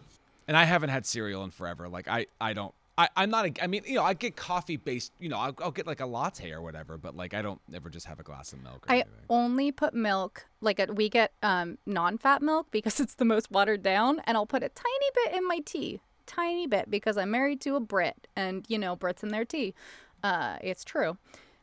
But other than that, no thank Yeah, I you. go coffee black. Me too! I actually had multiple black coffees today because We do almond milk. We do almond milk creamer. okay, That I works. can That's accept. good. I can This accept. is where we've got to. This is where we are now. Yeah, this is where we are. Talking Milk. about So back Milk. to incest. oh. Woof. Woof. So in your research, did either of you come across the term Han? No. Okay. Spell it. H-A-N, Han. The character from the Fast and the Furious movies? I thought that too, but no, not at all. So this is actually a term that cannot be translated into English or basically translated out of Korean. And I do not claim to have a great understanding of this term because I am a white woman who has no Korean descent. But it is derived from a Chinese character that means resentment, regret, and hatred. And it became a term for Koreans during Japanese occupation. I'm not sure if either of you looked into the history of Korea. I did. I looked into the history of Korean film. And Korea has a really long, brutal history of occupation, imperialism, civil war, slavery. And all of these things contributed to this collective idea of Han, which is said by some people to be within the blood of every Korean person. I will make a note here. Nowadays, people are speaking out against this term because it's described as unrealistic, irrelevant, and damaging. Is it like the collective unconscious type of thing? It's kind of like a collective unconscious, but it's more aware. So I'm going to give you a description by a theologian named Su Nam-dong. And he describes Han as a feeling of unresolved resentment against injustices suffered, a sense of helplessness because of the overwhelming odds against one, a feeling of acute pain in one's gut and bowels, making the whole body writhe and squirm, and an obstinate urge to take revenge and to right the wrong. All of these things combined. And this is kind of a prevalent through line in certain Korean movies, just because it is a term that has been used to describe this feeling of cultural, I don't want to say cultural ennui. It's a very, very heavy term. But in Old Boy specifically, both Oh Dae-soo and Woo Jin have this overwhelming need to continue towards their revenge, even though it ultimately leads to both of their downfalls. It's as if it's kind of in their DNA and they have to keep moving forward. And there is that class division between them, between Oh Dae-soo and Woo Jin, how Woo Jin seems to have unlimited funds to enact this revenge, and which is incredibly complicated. But in the end, it doesn't fix anything. It doesn't make anything better. He's still filled with this regret and this resentment. And I'm just wondering if either of you, since this is the first time you've heard this, if either of you have any feelings towards that, or if you can see it. The very interesting YouTube video I watched, talked about earlier, discussed how this was like a through line in a lot of Korean thrillers specifically. So you see it in Mother, you see it in Burning, you see it in Memoirs of a Murder. And I just found it really interesting. Not that I think it's again, a lot of people are speaking out against it right now, but I think it's still relevant to bring up, considering it is kind of a through line in this film itself. That's really interesting, because one of the things I was going to bring up before we go was Woo Jin's focus on revenge as like a mask for his grief, and how he never really grieves until after the tongue in the elevator. It seems like the only time it hits him, and then he shoots himself. And it's interesting, this idea, because it is that just ultra obsession towards, revenge. And where with Dai-Su, it's okay, for 15 years you've been thinking about one thing. Now it's such a limited focus, and the fact that he's able to do anything. And the scene on the elevator where it scares the crap out of him, now all the way to where he gets into the figuring out the code in the penthouse, versus Woo Jin, who, while coming from money, but while still maintaining success and just all encompassing, leaving grief for revenge. It's interesting with this concept. Well, and I think you mentioned class, which is interesting. I mean, if you want to phrase it one way, Woo Jin had the opportunity to spend these 15 years doing many other things and has chosen to focus his time on this, whereas if we want to assume that Dai-Su does not come from as much wealth and is more of a working class gentleman, he's forced into this situation. And so I think class does play a real part in this. I mean, it's not given that much attention, like verbally in the film, but it's there. Yeah. I think it's always a through line, even if it's not. It's very subtle, but it's known and it's felt. And I mean, even in terms of class, Park forgives Woo Jin for cutting off his hand for his new prison hotel. Yeah. Right? Like, he even though he's making X amount of dollars doing it, he still needs that. So that's worth forgiving for whatever, you have to just think Park's motivations are purely financial. I mean, which is fine. I mean, there's nothing wrong with thinking of things financially. Listen, you lose your teeth and you lose your hand, you need something to grasp onto. Fair. The Loosely. prison hotel on the same floor where you can visit John Malkovich. Floor 7.5. I love anytime we could There's talk a little about the more space, wonderful being John Malkovich. Yeah, they figured it out. But They I did. think Korea really had the structure of the building more intact. They sure did. That first time, the first time you see them give him food and he's trying, he's reaching right after he's seen him. Like, first time I watched it, I was like, he's not just in a tiny box. I mean, his room seemed fine. I don't think I'd want to be there, but at least he had a little great bit of room. space. I mean, he drew a man on a wall to beat up did. and permanently scar. And, a lot of room for activities, guys. So much room for activities. So, I think I feel like we've had a pretty hearty discussion about this film thus far. Yes, Joey, I was going to ask if... Can I just bring up Absolutely. one more thing before we talk about like the end? The idea of sitting down and writing down every wrong you've ever committed, right? Like, in my past, I've worked in addiction for a very 13 years, so I really thought about that and just like how many people really struggle with that step along the of getting sober, the past grievances and apologizing for them and literally writing it down and just having to sit, having no idea why you're somewhere or in a situation you're in, and having to think about everything you've ever done wrong and how hard that can be. I mean, I'm Catholic, so I feel like that's my daily life. It's all guilt. But no, that's very true. Not to take away from that, but that is very true. That's a part in. I think that's a really humanizing moment in the film, because I'm sure that we all have those times where I wake up in the middle of the night and I think, holy shit, did I offend that person? Did I, those intrusive thoughts. That's that Catholic yes, guilt. Exactly. I went to Catholic school my whole life. I get it. Yes, Catholic Oh, school. is that why I'm over here going like, what the fuck are you two talking about? Yeah, I guess so. Yes. Ask Melissa. I'm sure she'll understand. I'm sure she's up right now. But like, what the fuck? I can't sleep. Right, exactly. It's one of those things that I think is, for me, when I was watching that, I thought, wow, that would be really difficult. But also, I think that I could go through and say, well, that was that one time I hit my sister with a phone. That's definitely why I hit her in the back. It wasn't that bad, but it feels really bad thinking about it now. We were fighting. Would you have as many notebooks as I mean, I Odessa? probably could, just because I'd think like, oh, I accidentally stepped in front of somebody on the bus. I bet that person, that random person, this is what they looked like. They probably hate me now, and I'm here because of that.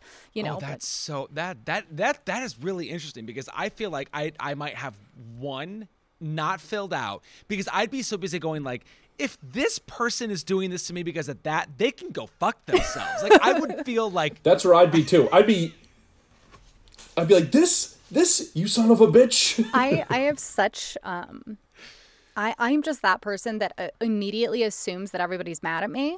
My poor husband sometimes will be sitting in silence, and he is a very quiet human, and I'll just say, are you mad at me? And he goes, no, I'm not. And I was like, then why aren't you talking? And he goes, well, I have nothing to say. I was like, well, say something, say anything. And he's like, I literally have nothing to say, so I can't. He's like, well, now I'm mad at Exactly. you for making me talk. Exactly. Or if he is genuinely mad at me, I'm like, why are you mad at me? Why are you mad at me? Why are you mad at me? I need to know. And he's like, I don't want to talk because I'm mad at you. Please stop. You're being very obnoxious. If my sister doesn't respond to me, I think she's mad at me. So I think I just have the neurosis that I can understand where he's coming from. But I think he genuinely was just kind of an asshole. I don't think I'm genuine. I'm a bitch, but I'm not an asshole. At best, he was very selfish. Okay, this is an interesting thing about this movie. And this is probably throughout the entire Vengeance trilogy. Do we have a hero? in In all any of of them, them. or just, In any of them. I mean, I do think that there's something about Lady Vengeance that speaks to me, but I obviously could see the other side of it too. But if I'm to pick one person, I'd probably pick her.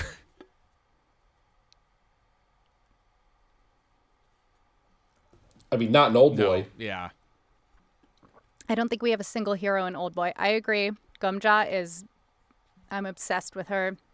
I'm obsessed with that movie. For a while after watching it, She's actually wonderfully casted. She's It's so perfect. good. She's so good in that movie. And she really doesn't do that much anymore. She kind of stopped acting. But there was a while where I wore red eyeshadow because I really just loved her. I want to bring that back, except I don't really wear a lot of makeup anymore. But I agree. I don't think we have a hero in this movie, and that's what makes this movie so fascinating. I think in Sympathy for Mr. Vengeance, he tried to showcase why, like, we don't necessarily have good people, but they all have understandable reasons for where they go. In Old Boy, it's just cause and effect. They're just kind of fated to come to this end point. And then in Lady Vengeance, we have one person who is trying to find salvation. Because, you know, in Lady Vengeance, when she kind of realizes that if she didn't do what she did, 4 more would be alive, and then her actions from there,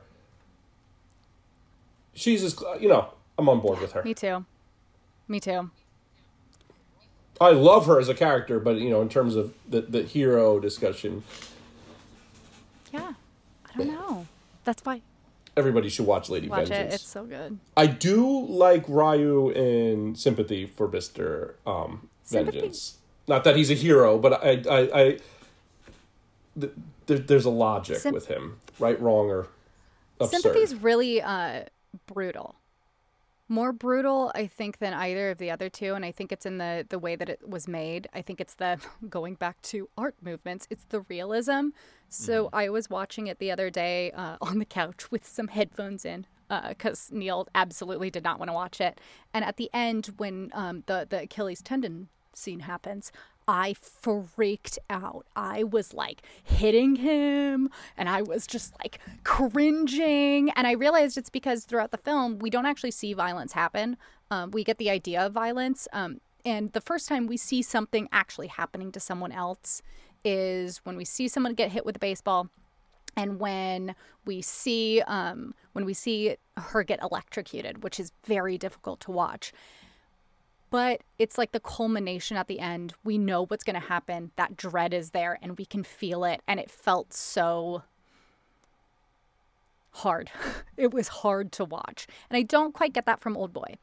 And I think that's just the style of the movie. It's not necessarily meant for that.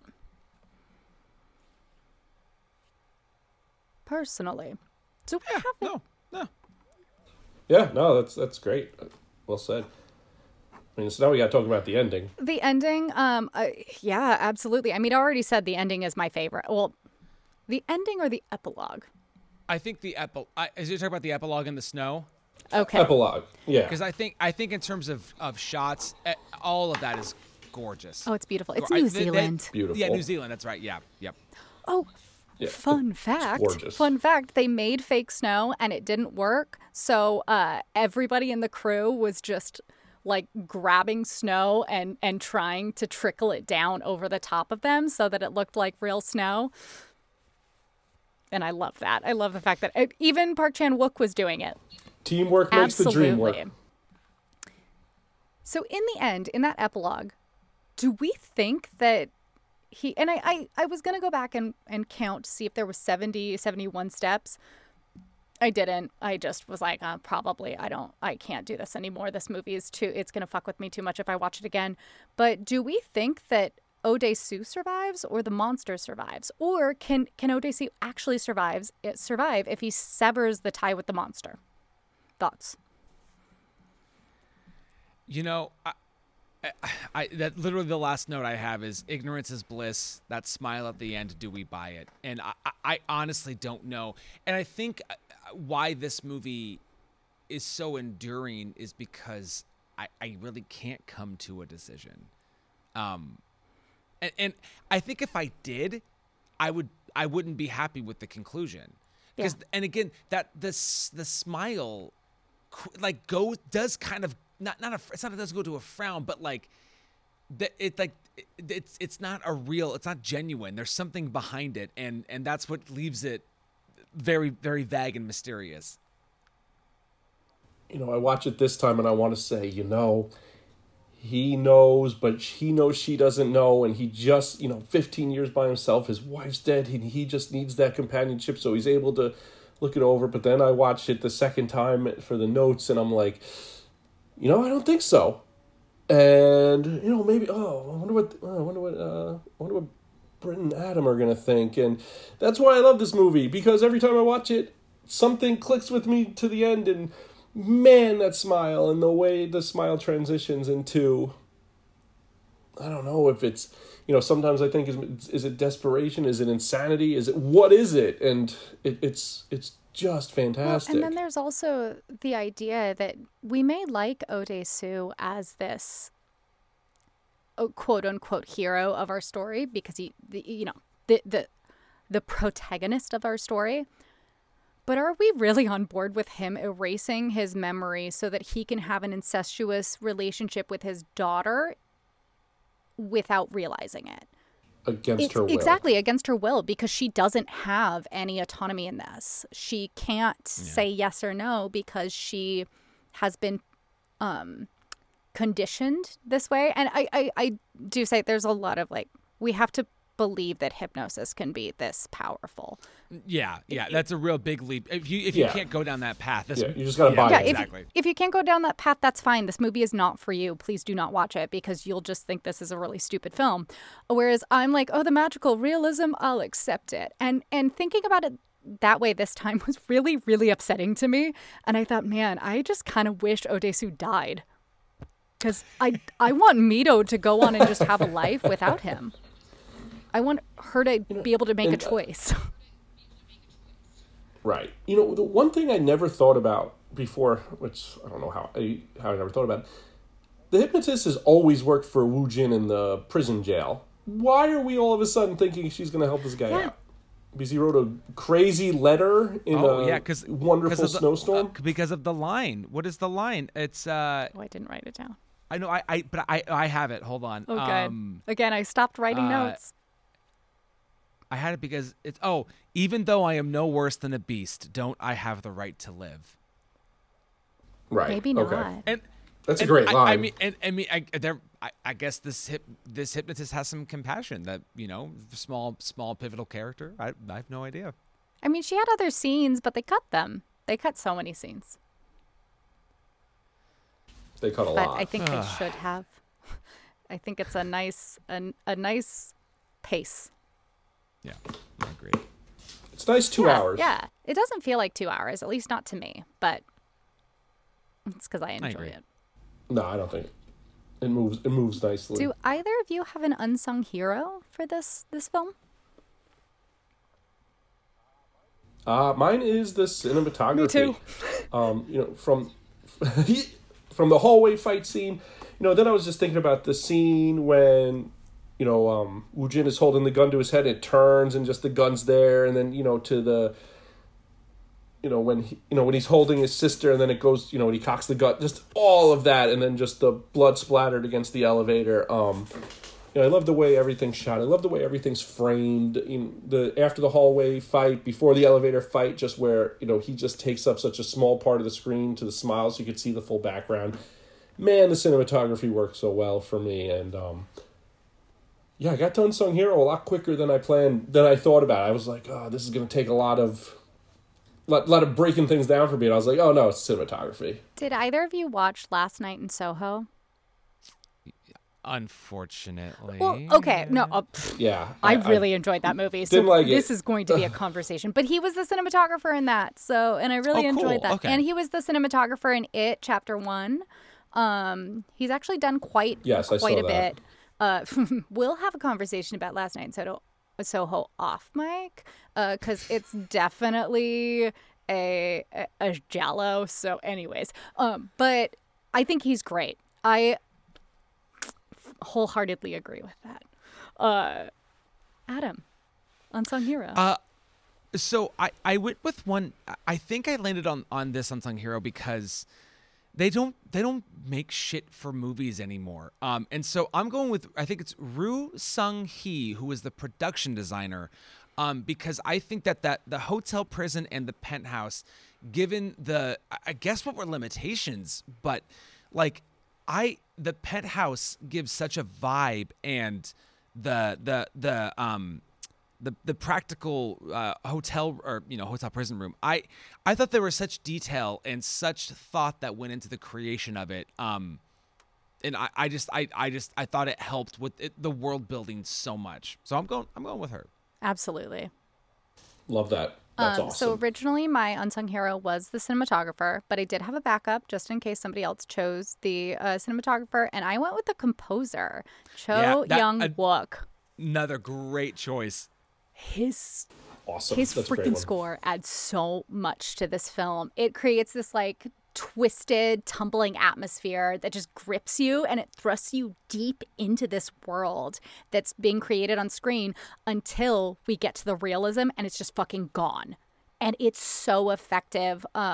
My husband, when we rewatched it, I do have an email from him from 2011 where he said he really liked this movie because I told him to watch it. And then when we rewatched this film, he went, yeah, I don't think there's much there. I really don't think this is for me anymore. And I think that's fine. He's allowed to have his opinion, even if it's wrong. But one thing he did say was, wow, this is really iconic, this music and the way that it's used. And I do think it's very influential. And that opening shot, it's not my favorite shot. I have a very different favorite shot. But that shot where it's just like the sun around that permed hair and the music that as he's holding on to the man who is in love with his dog, it's iconic, it's incredible, and it sets the film up. So that's my unsung hero. The music during the tooth pulling scene is fantastic. I was actually listening to the soundtrack on the way here. Oh, it's fantastic. It's so good. Awesome. That's a great choice. So do y'all have a favorite shot of this film? Yeah, the hallway fight scene. I just, that's always my lasting thought with it. I just love everything about it. The amount of work and thought and the fact that it all panned out so well, and it moved everything the way it was supposed to move, and it just, I don't know. I think if you watch that, we had talked a little bit earlier, and think it's anything other than excellent, I don't know what you're doing. Maybe it's so true. I get, and I feel like my answer is I wanted to go a little, because I mean the hallway fight is just amazing. Yeah, I have it. I love the shot of Odaisu in the phone booth stepping out, his friend coming in, the circle, he's gone, and then it goes up, and then we see the X in the middle of the road, and I'm like, I like it. I like what you did there. Well, it's so interesting to me because Park Chan-wook is very heavily uses storyboarding, and it's so evident in his films because everything's like a picture. You can take most shots and you could hang it up because it looks so good. The scene between Odaisu and Woo Jin when they first meet, and there's basically no there's basically no action at all. There's so much action between the camera that it still keeps it exciting and invigorating, and I think that's just such a good thing to do. It's what we did not get in the prequels to Star Wars, where people just walked down halls and in long shots and spoke to each other. And I think that is necessary for an interesting film, personally. Sometimes it's okay to just have one long shot, but sometimes it doesn't work. And I think that scene in particular, just the way that he uses the camera as an extension of the characters is so good. It's so brilliant. For me, I mean, I put, if no one says the hallway scene, obviously the hallway scene, but, my favorite shot is when it's directly after Mr. Han has been shot by Woo Jin Lee. And it's because Woo Jin's face is to the left of the camera, to our right, and blood is splattered across his face, and he's blinking furiously, and he's trying to rub the blood out of his eyes, and that's because it was at such close range. And that small detail is really thrilling to watch because we don't see that in most cinema. Most people just go up, shoot somebody, and there's no blood splatter on them at all. And it feels very realistic to me, considering his proximity to Mr. Han when he shoots him in the head. And it also kind of represents the idea that Woo Jin will always bear responsibility. Even if he's putting it on someone else, it's always going to be inside him. It will always affect him. He always is the cause of what is happening. And that is so interesting to me. They do it again in the elevator, and they don't romanticize anything, which I think is really poignant in the film. I appreciate that. They don't make anything look pretty. Yeah. And that's why I really like that. And I've already said my favorite scene. It's the entire climax. My God, it's so good. But do you guys have a favorite scene? I think it's that for me as well.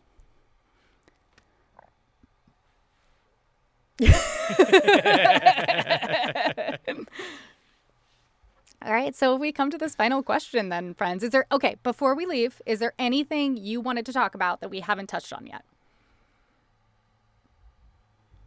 I don't think so. I had a couple of questions I wanted to throw out there, but no, I think I'm good. Yeah, I love how much we went into it. This is awesome. So I love this movie, so I just had a lot to talk about. But so I guess Adam, question of the night: Do you think that this film, Old Boy, from 2003 by Park Chan-wook, should this be included in the book?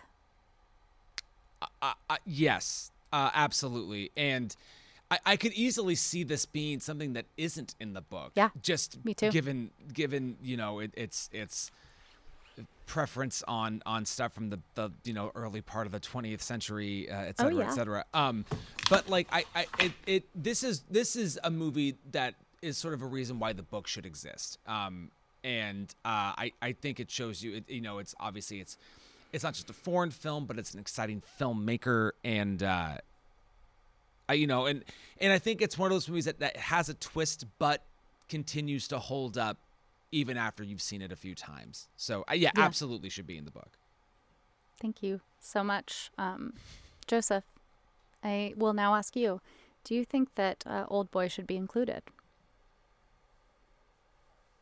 Absolutely. I'm so happy it's here, and I'm so happy it's something that people are watching, and, you know, it's, of course, a pain in the ass to find when you recommend it to people, but it is such a good movie.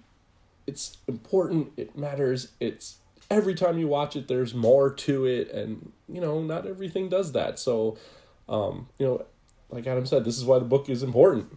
I mean, we're looking at you, 1986. We really don't need to have 50,000 movies from 1986, let's be real, or, you know, so many movies from 1971. But when I went into this film, I knew that this was one of my favorite movies, so I wanted to try to be a little less biased, which is hard. I didn't want that nostalgia factor to come into it. I don't think it worked. I watched it and I was like, this fucking movie is great. And I still think it should be in the book. I don't know if there's anything else quite like this in the book, to be perfectly honest. I think that I try not to look at it from a very important movie standpoint, but it is an important movie. And I do think that as long as you are aware of what your triggers are, you should go see this movie. I did hear somebody say, like, oh, I didn't find this movie as extreme as everybody said it was. And I was like, I don't think you watched the same movie as me again. Like, this movie is very uncomfortable to watch. I squirm in my seat. I laugh at things I don't think I should laugh at. I have these intense feelings of regret, of remorse, of love, of anger. And I think that is such a successful movie, and I want other people to experience that. So I personally think that this movie should absolutely be included. Unanimous. Boom. Well, awesome. I don't even know how long we've been talking about this movie, but I think we've been talking a while. But I want to say thank you both for joining for this session of 1001 by 1. I will say, oops, my bad. We do have another episode coming out, and I think, Joey, would you like to talk about our next episode? Yes. Our next episode is M. And you two haven't... I haven't watched it yet. I haven't either, and I'm really excited. The tough subject matter is going nowhere, so I think maybe we'll... Yes! When do we have a happy movie? I think not until Who Framed Roger Rabbit. Oh, shit. So, okay, people, you got a ways to go, but eventually we'll get there. Yeah, pretty heavy. I will say, I was excited because I found there was a list of movies that Park Chan-wook loved, and M was on it. So, pretty Perfect. good. Makes sense. Well, thank you so much for joining us tonight as we discussed Old Boy, which we do believe should be in the book. Yeah, I guess we'll see you next time.